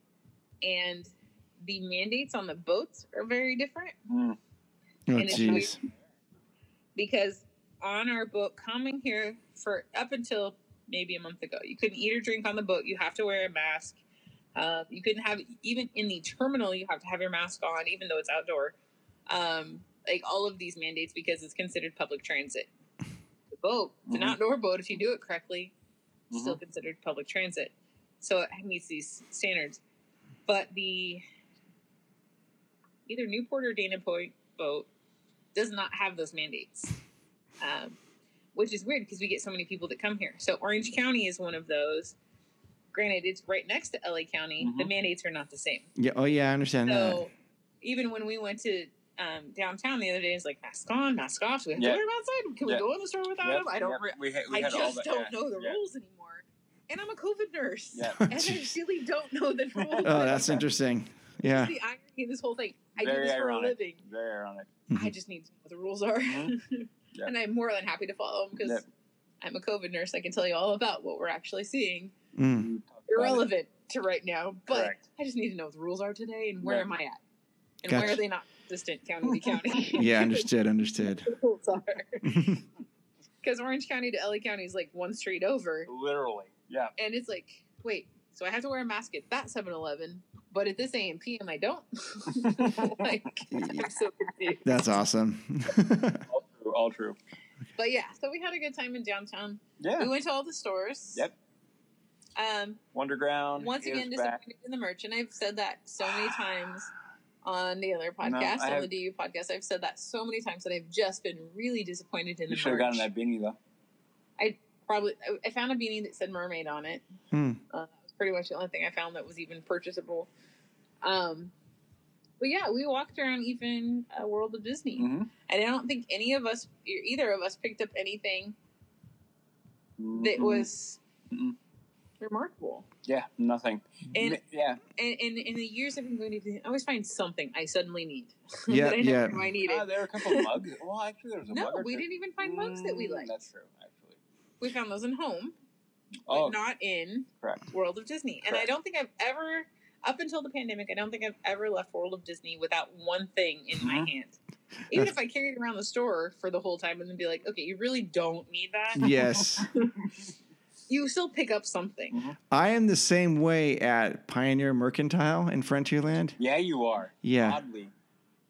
A random... That's me on Amazon. I'll put stuff in my cart. It has to stay in my cart for 24 hours before I can purchase it. Yeah, I know. Because otherwise I would have put 1,000 Amazon purchases. I can attest to that. I've witnessed that already. Yeah. I live on an island. You don't think you could purchase here comes through Amazon? Oh, cool. Gotcha. So, did you go into that Star Wars store at that Rainforest Cafe? We did go into Star Wars. Well, how was there? Like, I will be the first to. I've never seen Star Wars, so you can hate me now. Although Udi did really learn all of my nicknames for all of the characters. I did. Okay. And he giggled I did. for a long time. I'm going to keep those for me, though. Every character has a nickname. I'm going to keep those for me, though. Okay. From a non-Star Wars fan of what I call them, because I'm like, oh, I mean, that's the guy with the asthma, right? Yeah, the guy with the asthma. So every single character has a nickname of how I see them. Yeah, I was literally going like, because we're going through the kids section, and I'll have the different costume. Like, okay, what about that guy? What about that guy? Oh, that's that guy. From a non. No, she only got one.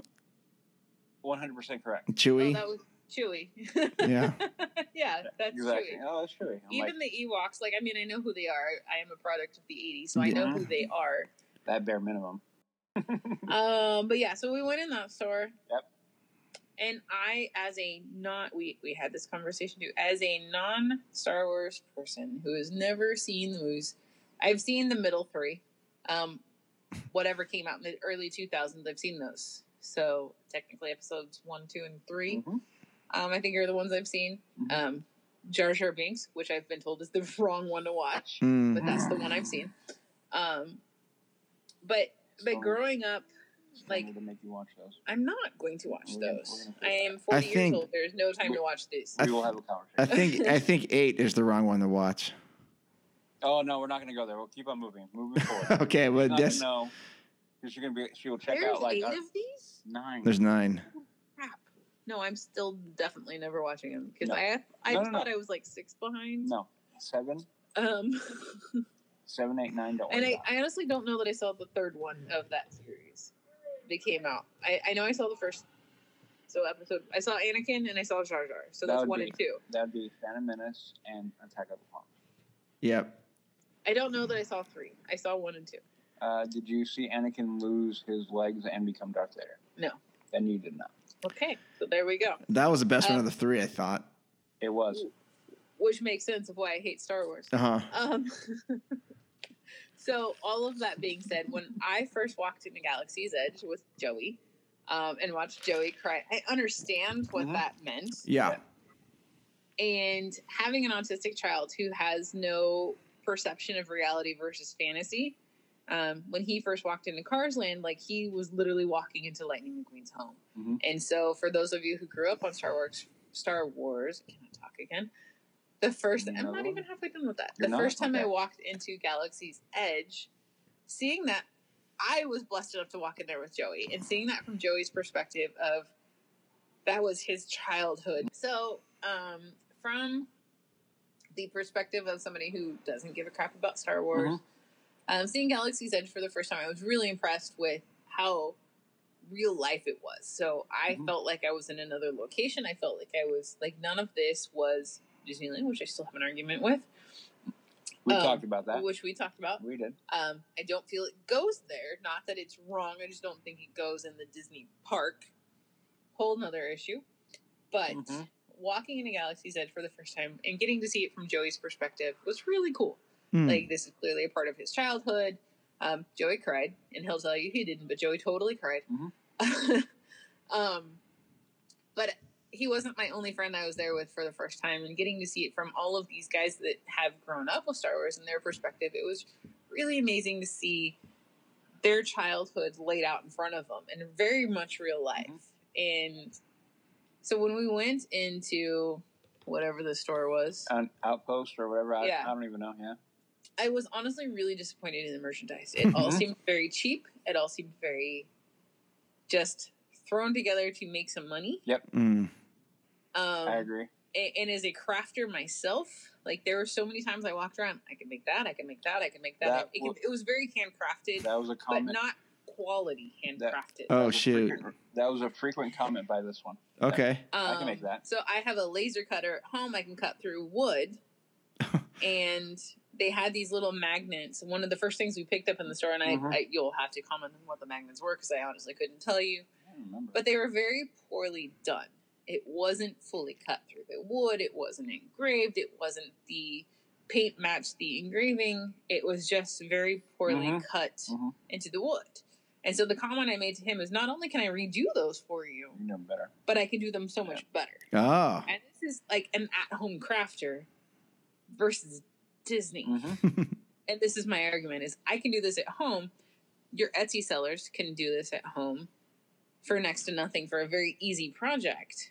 And there's not a lot of graphic designs of Star Wars, unfortunately, because their stuff is very straightforward and very geographical, or not geographical, but geometrical. Yeah. Geometrical. Okay. Geometrical. That's what I'm trying to say.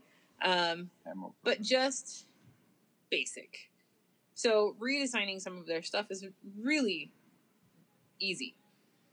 And so it's like, okay, this would take me maybe 15 minutes of redesign, followed by a 15-minute cut time. 30 minutes, I can have you a better project for cheaper than the one that they're selling at Disney. Oh. And I felt like that for a lot of their things. Yeah. Wow. Okay. Yeah. As we walked around downtown Disney, randomly, she would just kind of walk by and like, I can do that at home. Well, even the one that you picked up, the wreath that you picked up in home that I had made the comment on. So there is a Nightmare Before Christmas wreath that has actually been on the market, I want to say, for probably 3 years. Yep. It is a wreath that is done like little felt bone cutouts that are in this wreath. And I don't know, maybe some Jack Skellington stuff on the bottom of it. Whatever is very basic design. Very basic design. And I follow a group as a at-home crafter that is like dollar store crafts. Like literally stuff you can buy from the dollar store and repurpose into something else. I'm pretty sure I've seen this exact same wreath done from dollar store materials. Nice. But they're selling it for, I think it was $40. 39 40. roughly. I think $40. I think 40 or 45 at Disney. Yeah. For at the home store. Felt wreath. Not even a good quality. Like, no, it didn't feel very good. Disney has had some very good quality stuff that's come out. Like, I had made a comment. We'd walk through the dress shop, and there's a lot of beautiful dresses. Not my style. I am not really a dress wearer, but there's a lot of really cool designs. And what was on the one that I had commented on first? Oh, I can't remember. I remember you going. Yeah, it was. It was Tomorrowland. It was on the bottom of the skirt was Tomorrowland. And my comment was, I really like the design of the artwork on the dress, but the cut, the fashion design of the dress itself.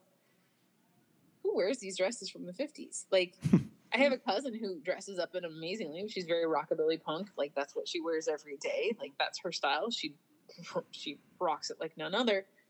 But other than those very specific people who are wearing this stuff, or for Dapper. Yeah. Or for what, like, who wears this stuff? Yeah. If you bought this $100 dress, are you ever going to wear it for something? 100? Oh, I didn't even look at the price tag. Oh. Are you ever going to wear this stuff for something other than Dapper or something other than a specialty occasion? Maybe once a year? Maybe, yeah. Maybe. So I had made this comment that there's a shirt for sale over at World of Disney. I was going to bring that up. That is a Hawaiian shirt style. Like, because they've gotten into this really, like, cool Hawaiian shirt style. And it's a yellow shirt, and it has Hey Hey all over it. I love the shirt. I love the shirt. But it's a men's cut. I told her to get it. They don't have it in women's cut. Nope. They don't have any of these Hawaiian shirts in women's cut. Wow. And if they do, they're the stupid little midriff shirts. And not that I'm a big girl, but I'm not a little girl. Like, that's just... I have way too many tattoos for that, I guess. I don't know. I don't know what my problem is, but I'm not showing off my midriff. I'm 40. I'm not showing off my midriff. So I kept, and I think I had this comment when Joey and I went to Disneyland last. Like, I really like this shirt. Yeah.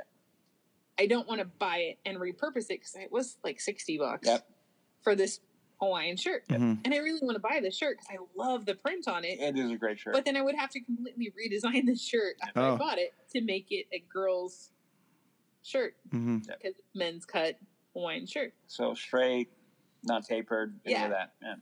Which, I mean, I could easily wear it, but it's just not what I would want it to be. Okay. So then I kept having this. I'm like, I might as well go to Hot Topic and buy a knockoff for $12 because it's Hot Topic. Yeah. Poorly made, because then I can repurpose it and then not feel bad about it.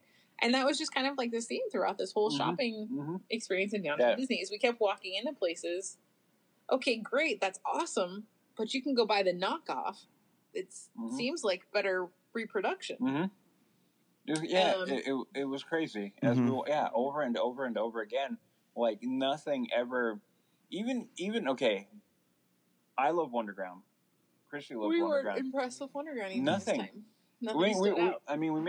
You made the comment, and we both kind of said like we're super happy that Wonderground is back. Yeah. But as you walk in the store, it felt like It was very girly from the start. Like, there was very princessy. Yeah. And that's what I started to say earlier about the AMC. There's something weird princess happening, and I don't know what that is yet. They're doing a theming for it or a tribute or whatever. The whole downtown Disney area is getting a Disney theme. Yeah, for the princesses, I believe. But since we're on that topic, we walked through the AMC area, and there was many of poster up with different princesses, and there was the stand in front of mural of Moana that said, part of our Disney Princess series, blah, blah, blah. Yeah. And it was like fan art, maybe? It wasn't Disney art. It was like maybe a fan art. Maybe. Of like a mural of Moana. Yep. But it was part of the Disney Princess series, is all it said. Yep. But you walk through the AMC area, and it's all Disney princesses, which made me wonder if they're going to bring Ariel's Grotto, old Ariel's Grotto, princessing, to what used to be the AMC Theater. Wow. Interesting. Because it's really what it looked like. Yeah. It really did. And even I, we're kind of walking by and I went, hold on. And I turned around and we had to go, walk through I'm like, no, now I'm going to go look if I can see anything. And you can't. You can't. Yeah, you could, but it was just a lot of banners and signage that was Disney Princess, whatever. But it looks like they're about to turn that area into a Disney Princess theme. Something. Wow. I've got to keep our eye on that, I guess. See what's going on down there. Yeah. It'll be interesting to find out what they're going to do there. But we've had conversations this week, too, of single mom, 2 kids. I get asked all the time, how do you afford Disney with your 2 kids? And one of the things was we did those character dinners, but there was one per trip. And running Disney on a budget and how to do that, there are things that you do, and you're a dad too, so you've probably run into this many times. Dad, 2 daughters. Yeah. Your kids never went through I can have anything I want in this park. No, that's not how this park works. How you handle it. What she did is brilliant. And so my kids were always taught, anytime we went to the park, if it was we usually never go more than 3 days because we're from California, but it was, you're given a $50 gift card, and that $50 gift card covers anything other than your one treat a day. So if you wanted 2 churros today, mom will pay for one, you're getting the other one yourself. Right. Right. On your gift card. Or if you wanted to, I remember when my daughter was probably 6, she bought the big Disney castle because she had saved up her gift cards from 3 different trips. Wow. Good for her. Yeah. And was just mad because she couldn't ever have her churro that she wanted. But she bought this stupid castle that I think she played with maybe twice. Oh. But I was always I'm not spending $100 on a freaking toy that you will never ever see. And sure enough, she never ever saw. Yeah. But my kids are always to this day, they're 18 and 20, and they're like, do we get our $50 when we go to Disneyland? Does that still qualify? Yeah. And have learned how the workarounds are. And the answer is what to that? They haven't been to Disneyland in a year and a half, so when they were below 18. Yeah. Yeah. I don't know. Like I said, I'm taking my son to Disneyland for the first time, and my son is very much on the autistic spectrum, so he'll probably get his $50. I'm so excited. My daughter works for a living, so sorry, kid, your $50 is out. Yeah. You take your own $50. I'm super excited for both of you for that, by the way. But my daughter got to go. Like, we went to Disneyland right before the closure. We went to the Pixar After Dark. Oh, and I remember that. Yeah, she still got her $50. So yes and no. yeah, understood. I think people are gonna be getting $50. So we'll see. We'll see how it goes from here. But my kids are smart enough now to figure out too, because like, if I had a treat, I would share it with them. Mm-hmm. So like, if I wanted a churro, I will not eat a full churro, so they could have the other half of my churro. Oh, okay. So my kids were smart enough to figure out, like, if we just hold out long enough, Mom will finally want something. Nice. But we also, like, I jokingly call them the emu legs. I'm sure there's many people who have loved that term lately. I've heard that so many times. Yeah. But they will feed a family of 4. We are a family of 3. So the 3 of us could eat while on Mickey's Wheel of Death. We'll sit there and get the emu legs there, and while waiting in line, eat through the leg. By the time we get to the ride, we're ready to throw out the remnants of it. And we're all fed. Yep. There you go. Perfect. So we don't need to do the whole princess dinner. But I will say, those of people who are on the fence of if they should, I very much remember for my kids' like 6th birthday doing the Goofy's Kitchen. It's still the one I recommend to this day. Mm-hmm. Goofy's Kitchen was the best character experience we ever had of all. We did them all. Unless they would bring back the railroad, the all-you-can-eat barbecue. Oh, yeah. It's the better one. Mm-hmm. But long gone. Yeah, that's a whole mute point.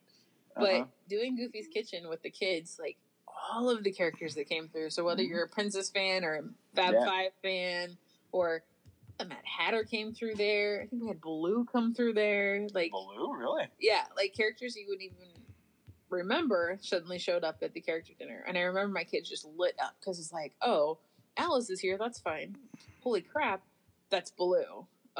Or, you know, some random character would walk through, oh, Chip and Dale are here, which are kind of Fab Five, but not kind of Fab Five. Like, they're still part of that classics. They're the periphery.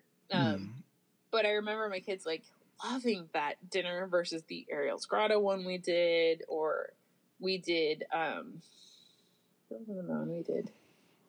The Sorcerer's one when they did the Sorcerer's meal. Oh, crap. Yeah. I never did them, so I don't... We did that one, too, when we were little. There was a Sorcerer one. But I still have this, like, amazing picture of my son holding his sister's birthday cake, and the Mad Hatter and Alice standing next to him, and he's just got this, like, eyebrows up, just so excited to be standing next to the Mad Hatter.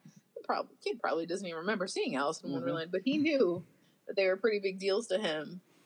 Oh, yeah. So... Nice. It'll be interesting to see how all of this comes back after pandemic. Yeah.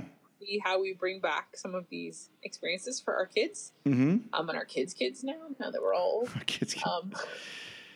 I don't want to think about that. No.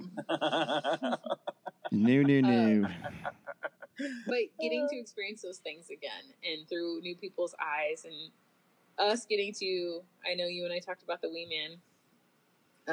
And getting to secretly tell children who were throwing fits in front of Indy, like, hey, did you know that we have leprechauns here? Oh, I know. That was a great story, yeah. There was a mom her kid was losing it in front of Indy one day, and I was waiting for something. I think I had friends at Bengal or something. Oh. And just happened to be sitting in front of the tree, and this little kid was losing their crap, and I leaned over, and I was like, hey, did you know that there's leprechauns here? Nice. And getting to share, again, part of being a nerd and understanding the magic of Disney, like with this little kid who was not okay. The Wee Man, which so many people to this day don't know where that is. No idea. Right, yeah. And getting to have that nerd moment of, hey, there's leprechauns here. Leprechauns. And the kid went, what? What do you mean there's leprechauns here? And so, like, the mom was just so grateful that somebody else took the time to acknowledge their kid who was having a tough time. And the kid was so excited that I was like, oh, you know, this is real. Like, it's right there. And I think sometimes we forget how real this is to so many people. And I think that that's what I keep kind of going back to in so many of our conversations is one of the reasons I don't want the magic key is because I don't want to be told I can't do the things I used to be able to do. And so many times we've gone back to I don't want to experience it different than what I've known it for so long. Oh, yeah. Because it's home. It's kind of like going back to your parents' house and they've kicked you out of your room. Like, but this is not what it's supposed to be. I don't want to sleep on the couch. This is right. Right. And that's kind of how it feels to me. Of like, I think that's why I'm so hesitant on this magic key thing. It's because there are so many parts of Disneyland I know so well that it is home. Yeah. That it is this childhood upbringing. Even though I didn't start going until I was like 18. But there is this sense of, I know this place so well, and I've been here so many times, and I know all of the ins and outs, including where to use the restroom and where to use the water fountain, which chimichanga to get, that I don't know those things anymore because it's all changed in the last year and a half. Maybe you'll have some muscle memory for that when you go there. It's not me I'm worried about. Yeah. Oh, okay. It's them. It's them. Okay. And do they keep the good chimichangas over by Big Thunder? Oh, yeah, right. Those are the best churros, too. Like, right are we going to go back to the park and find out, like, the chimichangas are now over in Carsland? Like, that's not where chimichangas go. No. There's no chimichangas there. Yeah. They don't go at the Cozy Cone. That's where you get the mac and cheese. Right. Yeah. This is all screwed up. Yeah. Well, you know, the thing is there are a lot of things that have changed. And I went to the park at, a month after reopening? Maybe. And that vibe, I mean, I made the comment before on the show that while there was a big part of me happy to be there, there was that other big part of me that was like, man, it's good, but it's bad. I knew I wasn't going to go until opening, like full 100% capacity. Like that, I just couldn't. I couldn't go and see. As much as the limited number sounds amazing, no, but that just is a great plan. Yeah, but remember we had that conversation. Remember after I came back, and then we were kind of talking about that, like how the park was, and I kind of went, and you would kind of mention that maybe you're thinking about going, and I kind of went, I don't know. Well, and I look at it from this perspective. Like we've all been in that Adventureland area before and after the remodel of that area. And it's great now that the space is widened and you're not stepping on strollers every time you walk through there. And you're not like trying to, excuse me, I just want to go to Pirates. Get the hell out of my way. I don't care what you're trying to do at Bengal. Like, just get out of the way. But now that you can walk through there and it's not congested, it feels weird. It's not wrong. Kind of. It just feels weird because I'm so, again, with the muscle memory, I'm so used to walking through there and having that crowd there. Yeah, doing and that. I walk through and I'm like, that's Tarzan. I don't remember the last time I even looked at Tarzan's stupid house. I don't want it to go anywhere, but I don't remember the last time I ever went on it. Why is it still here? Right. The things that we changed, why is that still here? But you've gone through it so many times and you haven't been able to look at those things because it's been so crowded. Or the having to know where the secret line is at the Dole Whip station versus now, like everybody knows that. And it kind of sucks, but you can just go inside the new place and order them there. Yeah, for sure. Matter. Yeah. Like I feel like some of that knowledge is now lost. I feel like, and again, it's that part of home that's changed. Like it's that part of this is what we know. I know when I walk into Adventureland, it's going to be a shit show. I know when I walk through there, I'm going to have to try to kill at least 3 parents with their strollers because they're walking in a 4x4 stack with a stroller in front of them, not paying attention to where they're going and just running over your ankles. Like you just know that that's going to be a part of your process. Oh yeah. So when you walk in there, and suddenly there's room to move, and you're like, well, this is weird. Like, I can walk, and I can get to Pirates without fighting my way through. And it's, Fantasmic is going, so why can I walk through here right now? I know, right? And so it's just weird. And I think that that's what's part of my hesitation right now. It's not wrong. It's just weird. Because I'm so used to the crowds. I'm so used to, look at us all that have developed the Fast Pass or the Max Pass, habit. I have a disabled child. I've got to double down. I've had Max Pass with a disabled pass, it's been great. And now I'm like, oh, shit, now I don't need either one of those. Right? Yeah. Like, this is weird. What do I do with this information? That's- And I don't know how it works yet.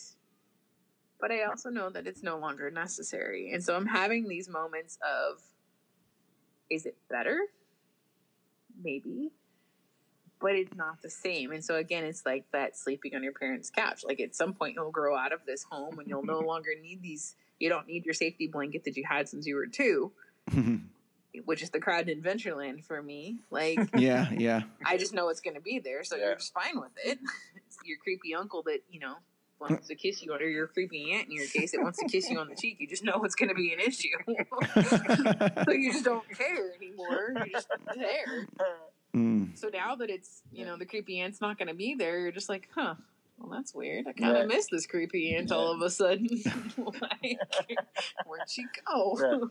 Why are you not here? The holidays just aren't the same. So I think that's some of, like, Disneyland has built so much weird nostalgia for me, and so much weird, like, you're just used to these things that they're suddenly gone. Yep. And for whatever reason, like, we still don't have a grasp of what's happening in the real world. So for this to change our safety world, because Disneyland to us nerds is absolutely this fictitious world we all live in and we can all group in. And Correct. I mean, look at this family we've built of Sacramento nerds. Yeah. So we know that there's others out there like us. Oh, yeah. Yes. Because we're this weird tight-knit family of, 4 different podcasts from Sacramento Yep. that have all built this tight, weird group. Yep. That if we're in Sacramento, they're all over. Mm-hmm. So it's that changing of home for all of us. Yeah. Well and again, put. it's not bad. It's just different. Yep. And I don't normally have anxiety, but I suddenly have this, I don't want to go to the holidays with the creepy aunt, whatever there. It's just not the same. The holidays are different without going, oh my God, she's weird. Yeah. And that's my lack of lines in Adventureland. But although from what I saw this week, those are still there. Yeah. There was a lot of people at the gates. We did walk to the gates. Yep. We did go in the Esplanade, by the way, is under construction. Yeah, they have the middle. Something is happening there. Fence So the Magic Disney walls are up Yep. over the tiles. Yep. Great. Yep. I So- have no idea.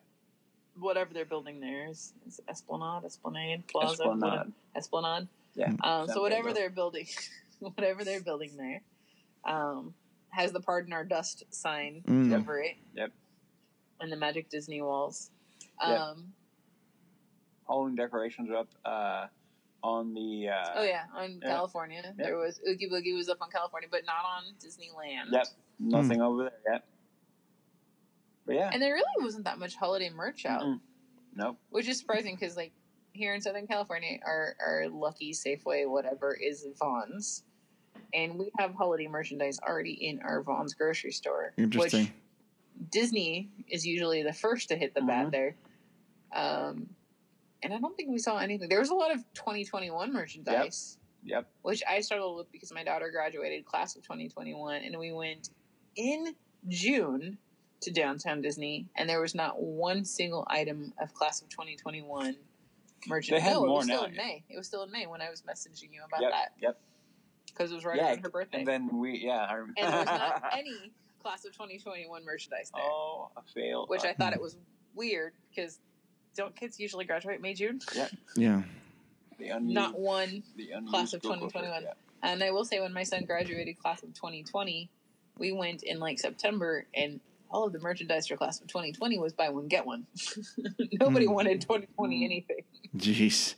The year to forget. So he had like cool socks that say 2020 on them because they were buy one, get one. I think I bought his graduation ears and some socks and a cup or something. And I think I paid like $10 for all 3. We couldn't find anything for my daughter. Yeah.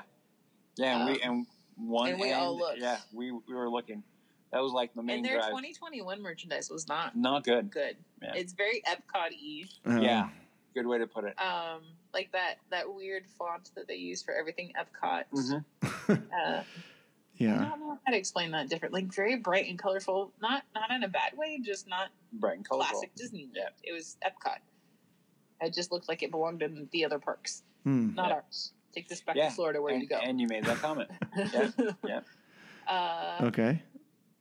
A lot of princess stuff out, but really I didn't feel like I'm usually a World of Disney fan. I mean, this whole episode apparently has been about Downtown Disney. I guess. Yeah. Apparently what we're talking about when you asked me what I wanted to talk about. Well, that's fine. You can cut all of this out, Mark. You have my permission. But we went to World of Disney, and I didn't feel like anything was really themed. And usually when you go through there, there's like a princess theme or a movie theme or a Halloween theme or something. And it just felt like random merchandise throughout the store. Yep. Like that there was no set. It was like, okay, look at our car stuff over here. Look at our little girl stuff over here. Look at our Star Wars stuff over here. Like nothing seemed like that middle main area typically has one or two sections that are like, Haunted Mansion. Although they had Hocus Pocus stuff. They did. And they had Nightmare Before Christmas stuff. And I had made the comment of, I don't like either one of those being here because Disney did not want part of either one of those movies until they became kind of this weird cult following. Yeah. All right. So now we're going to take a quick break and go do the randomizer because the randomizer just shows up whenever it wants to. So with this, we get to keep an attraction. We get to modify an attraction with details, and then we get to remove an attraction. That's how it works, right, Udi? Mm-hmm. Okay, so we have a list of all the attractions between DCA and Disneyland. We randomly select the top 3 that come up, and here's the music. Okay, there's the music.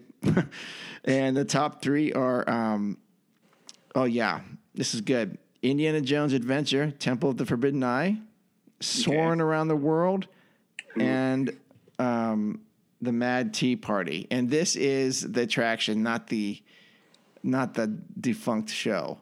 Oh, that's tough. Mm-hmm. Okay. So we get to keep one. Easy enough, though. I can do this easy. I am keeping Mad Tea because that's history and that can't go anywhere. Soarin'? Is it currently around the world? It says Soarin' Around the World. Okay, then I'm going to change that one. Okay. Because I prefer Soarin' over California, especially if you're going to be in California Adventure. Right. So we're going back to California. And honestly, you and I had this discussion on your Jeep or on your golf cart tour. Is Indy really needs a lot of work? Yeah, Indy can go. We were talking about that. It can go. Indy can go. Oh, okay. Oh, Indy doesn't necessarily belong there. That's very Universal Studios ride. Indy could be something else. Indy and like outdoor adventure Jurassic Park to me. Like, granted, Jurassic Park at Universal Studios is a water ride. We had this conversation. We were riding around here in Catalina in the golf cart the other day, and I was like, it's very Indiana Jones, except for when I first started riding Indiana Jones, you had stuff that actually touched you. Yes. You had the darts that would feel like they were actually hitting you, not you just hear the air. Yeah, the cue. I hear the air, I don't feel anything you don't feel that pop anymore. The spears would actually move, the walls would close in, like things would actually happen. In the queue. That ride's got to go. Like, I get that you were built in the late 90s, but we're done with you. Like, oh, man. Okay. It just needs redone completely. Well, I think... And it's just so broken down. I don't think I told you this, but but when we were having that conversation, I think Jess is friends with a CM who's a little bit higher up in the chain.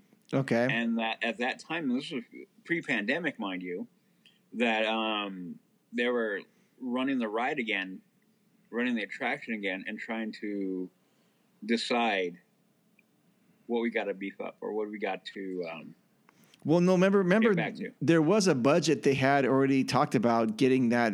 It was going to go offline for a while and redo some stuff in there. It really needs to be done. I remember riding it in 97, and I remember, like, the first time you rode it, you had, like, the cards that they gave you that you could work on the hieroglyphics. Yes. In the queue. That's on an app now. The little, like, decoder thing, right? But we have the decoder things, and it made more sense. And like I said, I remember walking through the queue for the first time, and there was, like, the certain tiles you would step on that would make the wall shrink in on you, or the spears go, or something weird would happen. None of that works anymore. No, I don't think it does. No. And you're stuck in that queue for so long.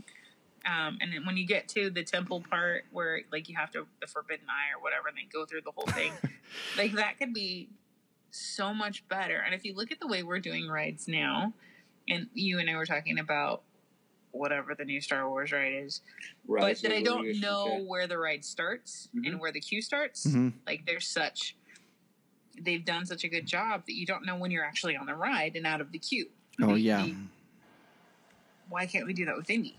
Like, there's so much potential there to make that this complete immersive. And I remember when I was 17 and I rode that ride for the first time, and I remember it being like this, wow, this is cool because everything moves and everything interacts and everything is part of it. And now you just go through and you're walking for days. My feet hurt. Through these caves that make no sense. Yeah. Not anymore. Yeah. Until you pull the rope, and yeah, dude's stuck in a tunnel, cool, whatever. And then you move on, and then it's like, okay, well, if you go in this lane, you're going to get stuck there forever. So you pick the right lane and you go up and over. Yeah. And then you end up right here, and then they choose your number, and then you ride this ride that's half broke down most of the time. Half the lights are out most of the time. You miss chunks of the ride every single. I don't remember the last time I rode this and went, wow, everything was working this time. It's always the rats aren't on, or the spears aren't blowing, or the smoke isn't there, or your car breaks down, or something. I mean, something is always wrong with that ride. Or I can't tell you how many times I've been on it and it's broken down mid-ride and you just don't get the whole ride. And so it's like, maybe it's time to retire that one and put something else in there. Okay, like, so you're gonna get rid of Indy. You want to be. Mad Tea is just Mad Tea. Like, you can't go to Disneyland without expecting the teacups there. That's true. Yep. Like, it's just the teacups. I mean, how many photos do you have of your childhood, of even not you, but your relatives that were at the teacups? Like, that's that nostalgic Disney. It's kind of like Dumbo. Like, we may not ever ride Dumbo again, but that's part of that marketing. Can't. Oh, I can. Yeah. But that's part of what we know of Disney. Yeah. Like, you go into Disney, you know Dumbo's going to be there. How many pictures, how many pamphlets, how many brochures had Dumbo? The Dumbo. Oh, those countless. just have to be part of it. I'd get rid of most of that whole Fantasyland area before I got rid of the teacups. Like, those have to stay there. Yeah. Those and Dumbo have to stay. Get rid of the damn castle for all I care. Well, you can change the castle, but the castle, most people don't even realize you can walk through there and that there's an experience in there. That's true. But most people don't realize that that's actually like an immersive thing. It's a really cool there's thing. There's a castle. You walk through the tunnel. No, you can actually go into the castle and learn Sleeping Beauty's story. Like, it's in there. Yeah. But most people don't realize that there's actually something in that castle. It's just a gate that you walk through and propose in front of it. Like, that's what you do there. That's all it's there for. Right. So, like I said, I would get rid of so many things outside of Fantasyland before those teacups. I don't know. That's just me. Okay. Soarin's one of my favorites, but I prefer Soarin over California, so that just made it easy. Oh, I do too. Like, oh, wait, which one is it in? I know, right? Or let's go back to California. Right. But that actually made more sense to me anyway, because if we have Soarin' in California and we have Soarin' in Florida, why would we not have Soarin' over the world in that whole world experience over there in Florida versus the California Adventure one that should be just California? I agree. Yeah, totally. Yeah. If we have both of those experiences, I think that it should be broken down. Make our rides just slightly different. I agree. Okay, but I like the California one better. Udi, you're up with those. All right. Well, while her arguments are correct, interesting, I'm going to give you interesting. You are. How many times have you told me I was right this week? 0. So what I would do is talking about India, and it's funny because like she said, we did have that conversation about what isn't working, what hasn't been working. And so to me, you keep Indy. But there is, she is not wrong with the fact that a lot of it isn't up to snuff anymore. Nowhere near opening day. And that has been a problem for a very, very long time. So while I kind of get her point of view, I'm like, hell no, that ain't going.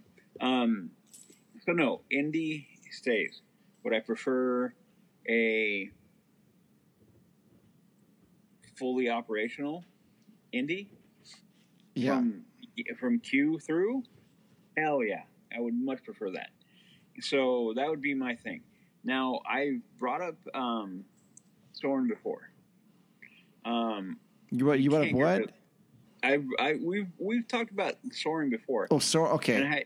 And I made the comment, because Christy is right about California being Soren over California is better, without a doubt. And maybe we're biased because we're all from California, but that when they went to Soaring Over the World, to me it lost a bit, not nearly as good. Mm-hmm. So that is where I changed, and I made the comment before that I wouldn't mind it as much if they did the queue or they did the attraction where you didn't know which one you're going to get. Yep, I would agree. You could jump in like, am I going over the world or am I going over California?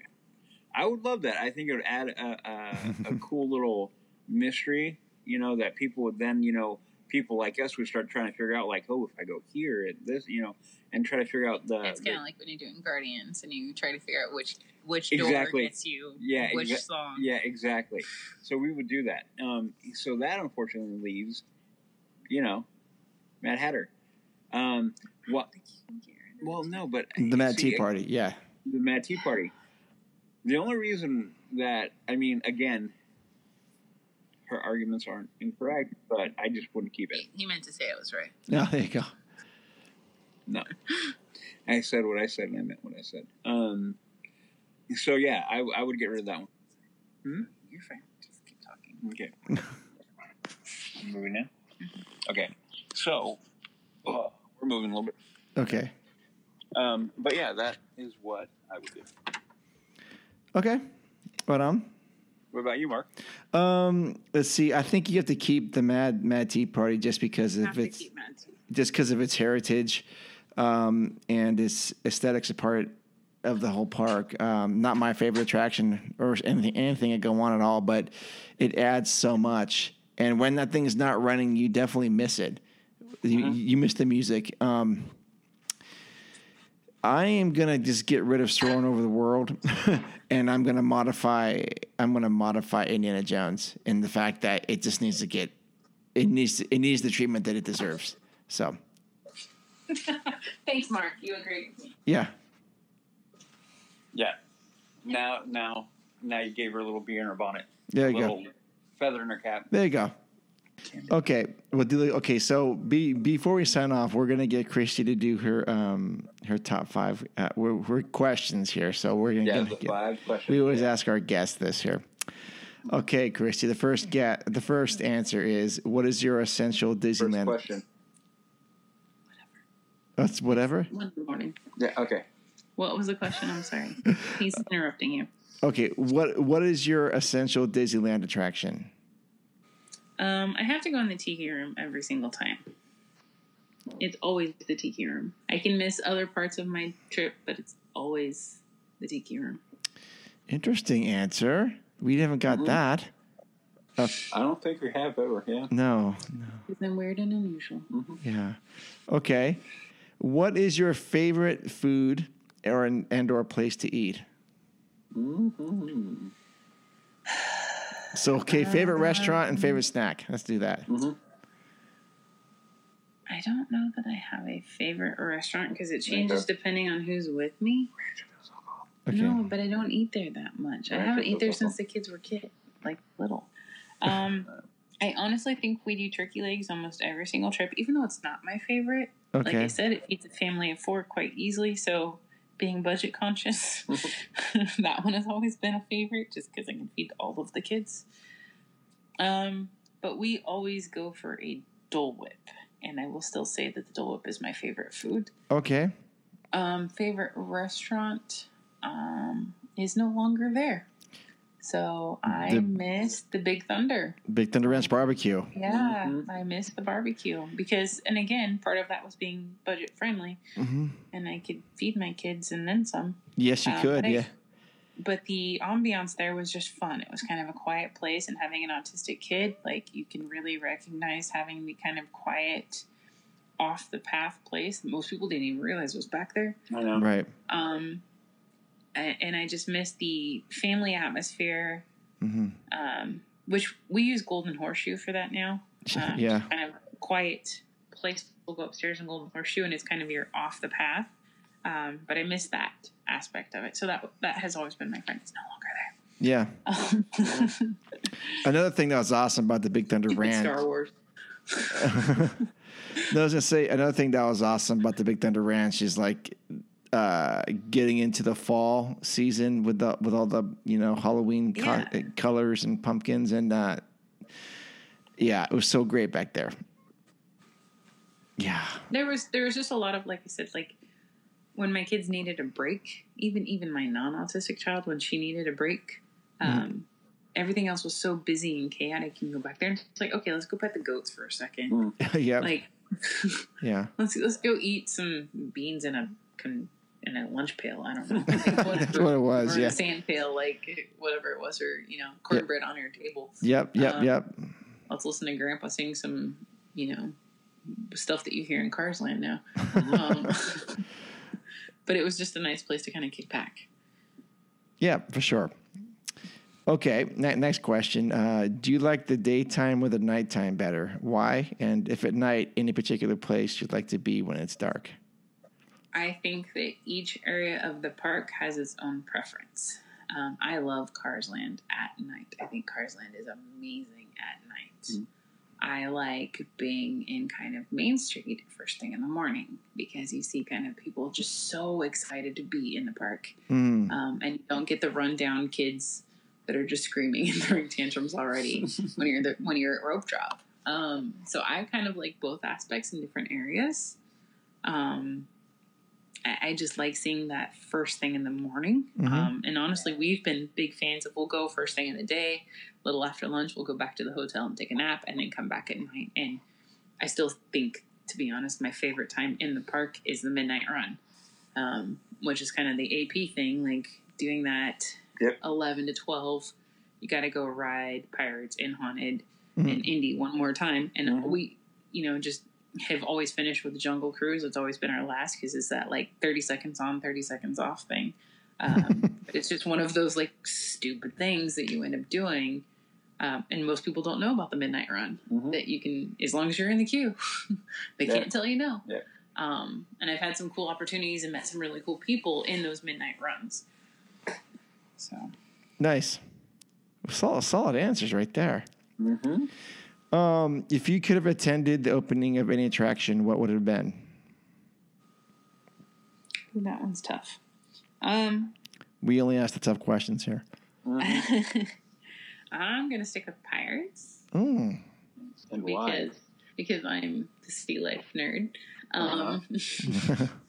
But I think that, and again, you and I just talked about this, like the thought that went into that ride and the history that went into that ride, like what we know about it now.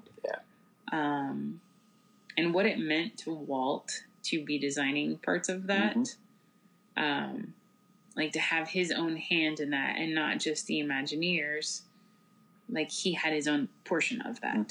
And I think that for me, like granted there are other rides there that have that same, but it was Pirates. And not in the same fashion that Pirates was designed and the hand that he had in it. So getting to see, and Udi and I were talking about this earlier, that Walt was not just a Disney pioneer. He was an entertainment pioneer. Right. And getting to see what he had in that ride and his excitement for what was coming to the table. Like, having been able to see that on its opening day in its full glory before we changed it so many times. Like, what did it really look like? The script was different. The ride was different. The animatronics were different. Like, what we know of it now is not even close to what it was on opening day. Right. And so getting to see his vision of it, I think, would have been really cool because we got to see parts of that at D23 when I went a couple years ago. And we got to see the script originally, and we got to see some of the animatronics from that you would not even recognize them because this is not pirates that we know today. And the script was so way off. Then, I mean, I can recite most of the pirate script to you now, word for word on the songs and what they say through the ride. But on opening day, it was very different. But it's just that Disney nerd of me that appreciates Walt's story. Gotcha. Solid answer right there. Okay. Another one. All right, this is the last question. It's like 1 a.m. and I still have solid answers. We're good. You're good. Yes. If you were to show a guest what attraction or area of the park best symbolizes what the park is about, where or what would it be?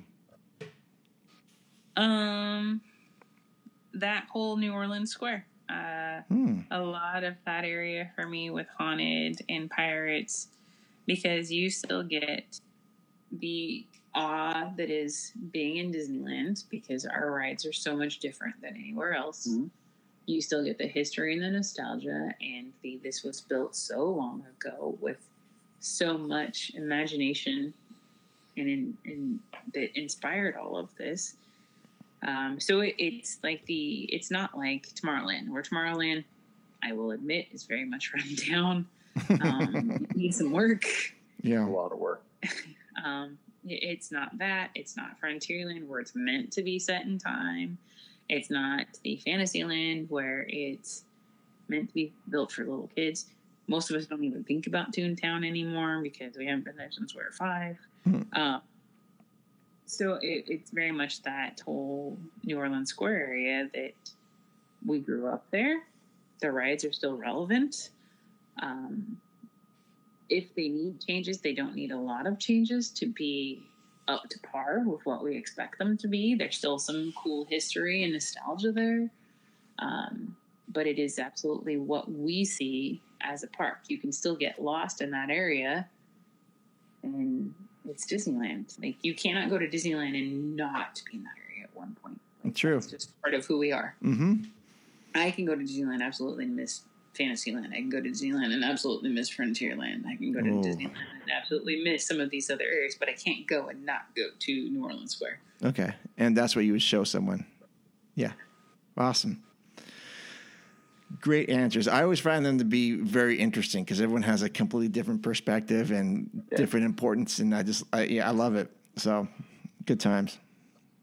Right on. Okay. So thank you so much for spending time with us, or me spending time with you guys, I guess is the right way. I've been with him all weekend. Yeah. You can have him back now. Oh, okay. Good. Okay. Yeah. All right. So, how can people learn more about you, Christy? Or how can people find out more about you if you choose that? If you want them to, if you want to be found, I guess, how would one do it? If you want to find me, I am on Instagram. Okay. I think it's like A Squirrel Gone Wild. Yep. Is my Instagram name. Okay. And they're separated by the underscores. Yep. You have to spare. Huh? Oh, shiny. Go ahead. Oh, just look for shiny things. I will be underneath look for them. shiny things. She'll be pointing at them. Okay. Shiny things. Okay. I'm very much an ADD mermaid. Or in the water. Or just look in the water somewhere in the California Channel. Yep. That's pretty much it. I'm very rarely on Facebook. Okay. Same. Instagram is kind of my default, and I don't even check that much. It's part of the SEA. I'm just kidding. Nice. Okay, Udi, where can people find out more about you? You can find me on, obviously, my other show, The Mando Show. And The Mando Show is about your favorite show and your favorite IP from Disney. You can also find me on my Instagram and my Twitter, but the main part is the Instagram, which is all HAXGOALIE, Hacks Goalie. And if you want to talk to me, Instagram will be the one as everybody knows, I answer all of my DMs. Mm-hmm. You do. Except for Christy's. Okay. Exactly. I talked to Mark before I talked to you. Yep. There you go. There you go. And to leave us an email, you can go to info@leavingtodaypodcast.com. Send them one there. Check us out at leavingtodaypodcast.com or on Instagram at leavingtodaypodcast. Yeah, this is going to wrap up episode number 137. We're going to record 138 quite soon. We have an interview coming up with that. So look forward to that. Thank you to Christy for coming on tonight and for letting me hang out with you two virtually for a couple hours, I guess. Thanks for putting up with my ramblings. No, it's fine. It's totally fine. It's good stuff. You have a lot of deep thoughts about this stuff. It'd be different if you had like 1 or 2 word answers. Been like, oh, that was good, but it's good. You're passionate about it. And I don't know how to give word answers. No, you've got a lot of knowledge about it, so that's great. Love that. Okay. And you might be able to out-talk Udi, which is crazy. So That's why we're friends. Yeah. All right. Well, until then, guys, thank you so much for joining us. We love you, adventurers out there. Bye. See ya. All right. See you guys. Ladies and gentlemen, boys and girls, Disneyland is now ended its normal operating day. We hope you enjoyed your visit to the Magic Kingdom and that the memories you've made will bring you back again soon.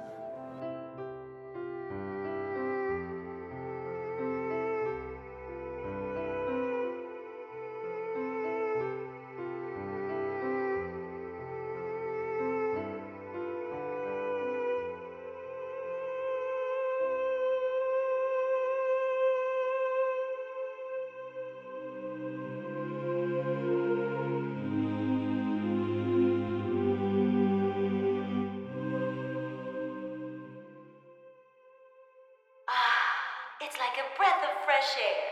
Boy, was my face red.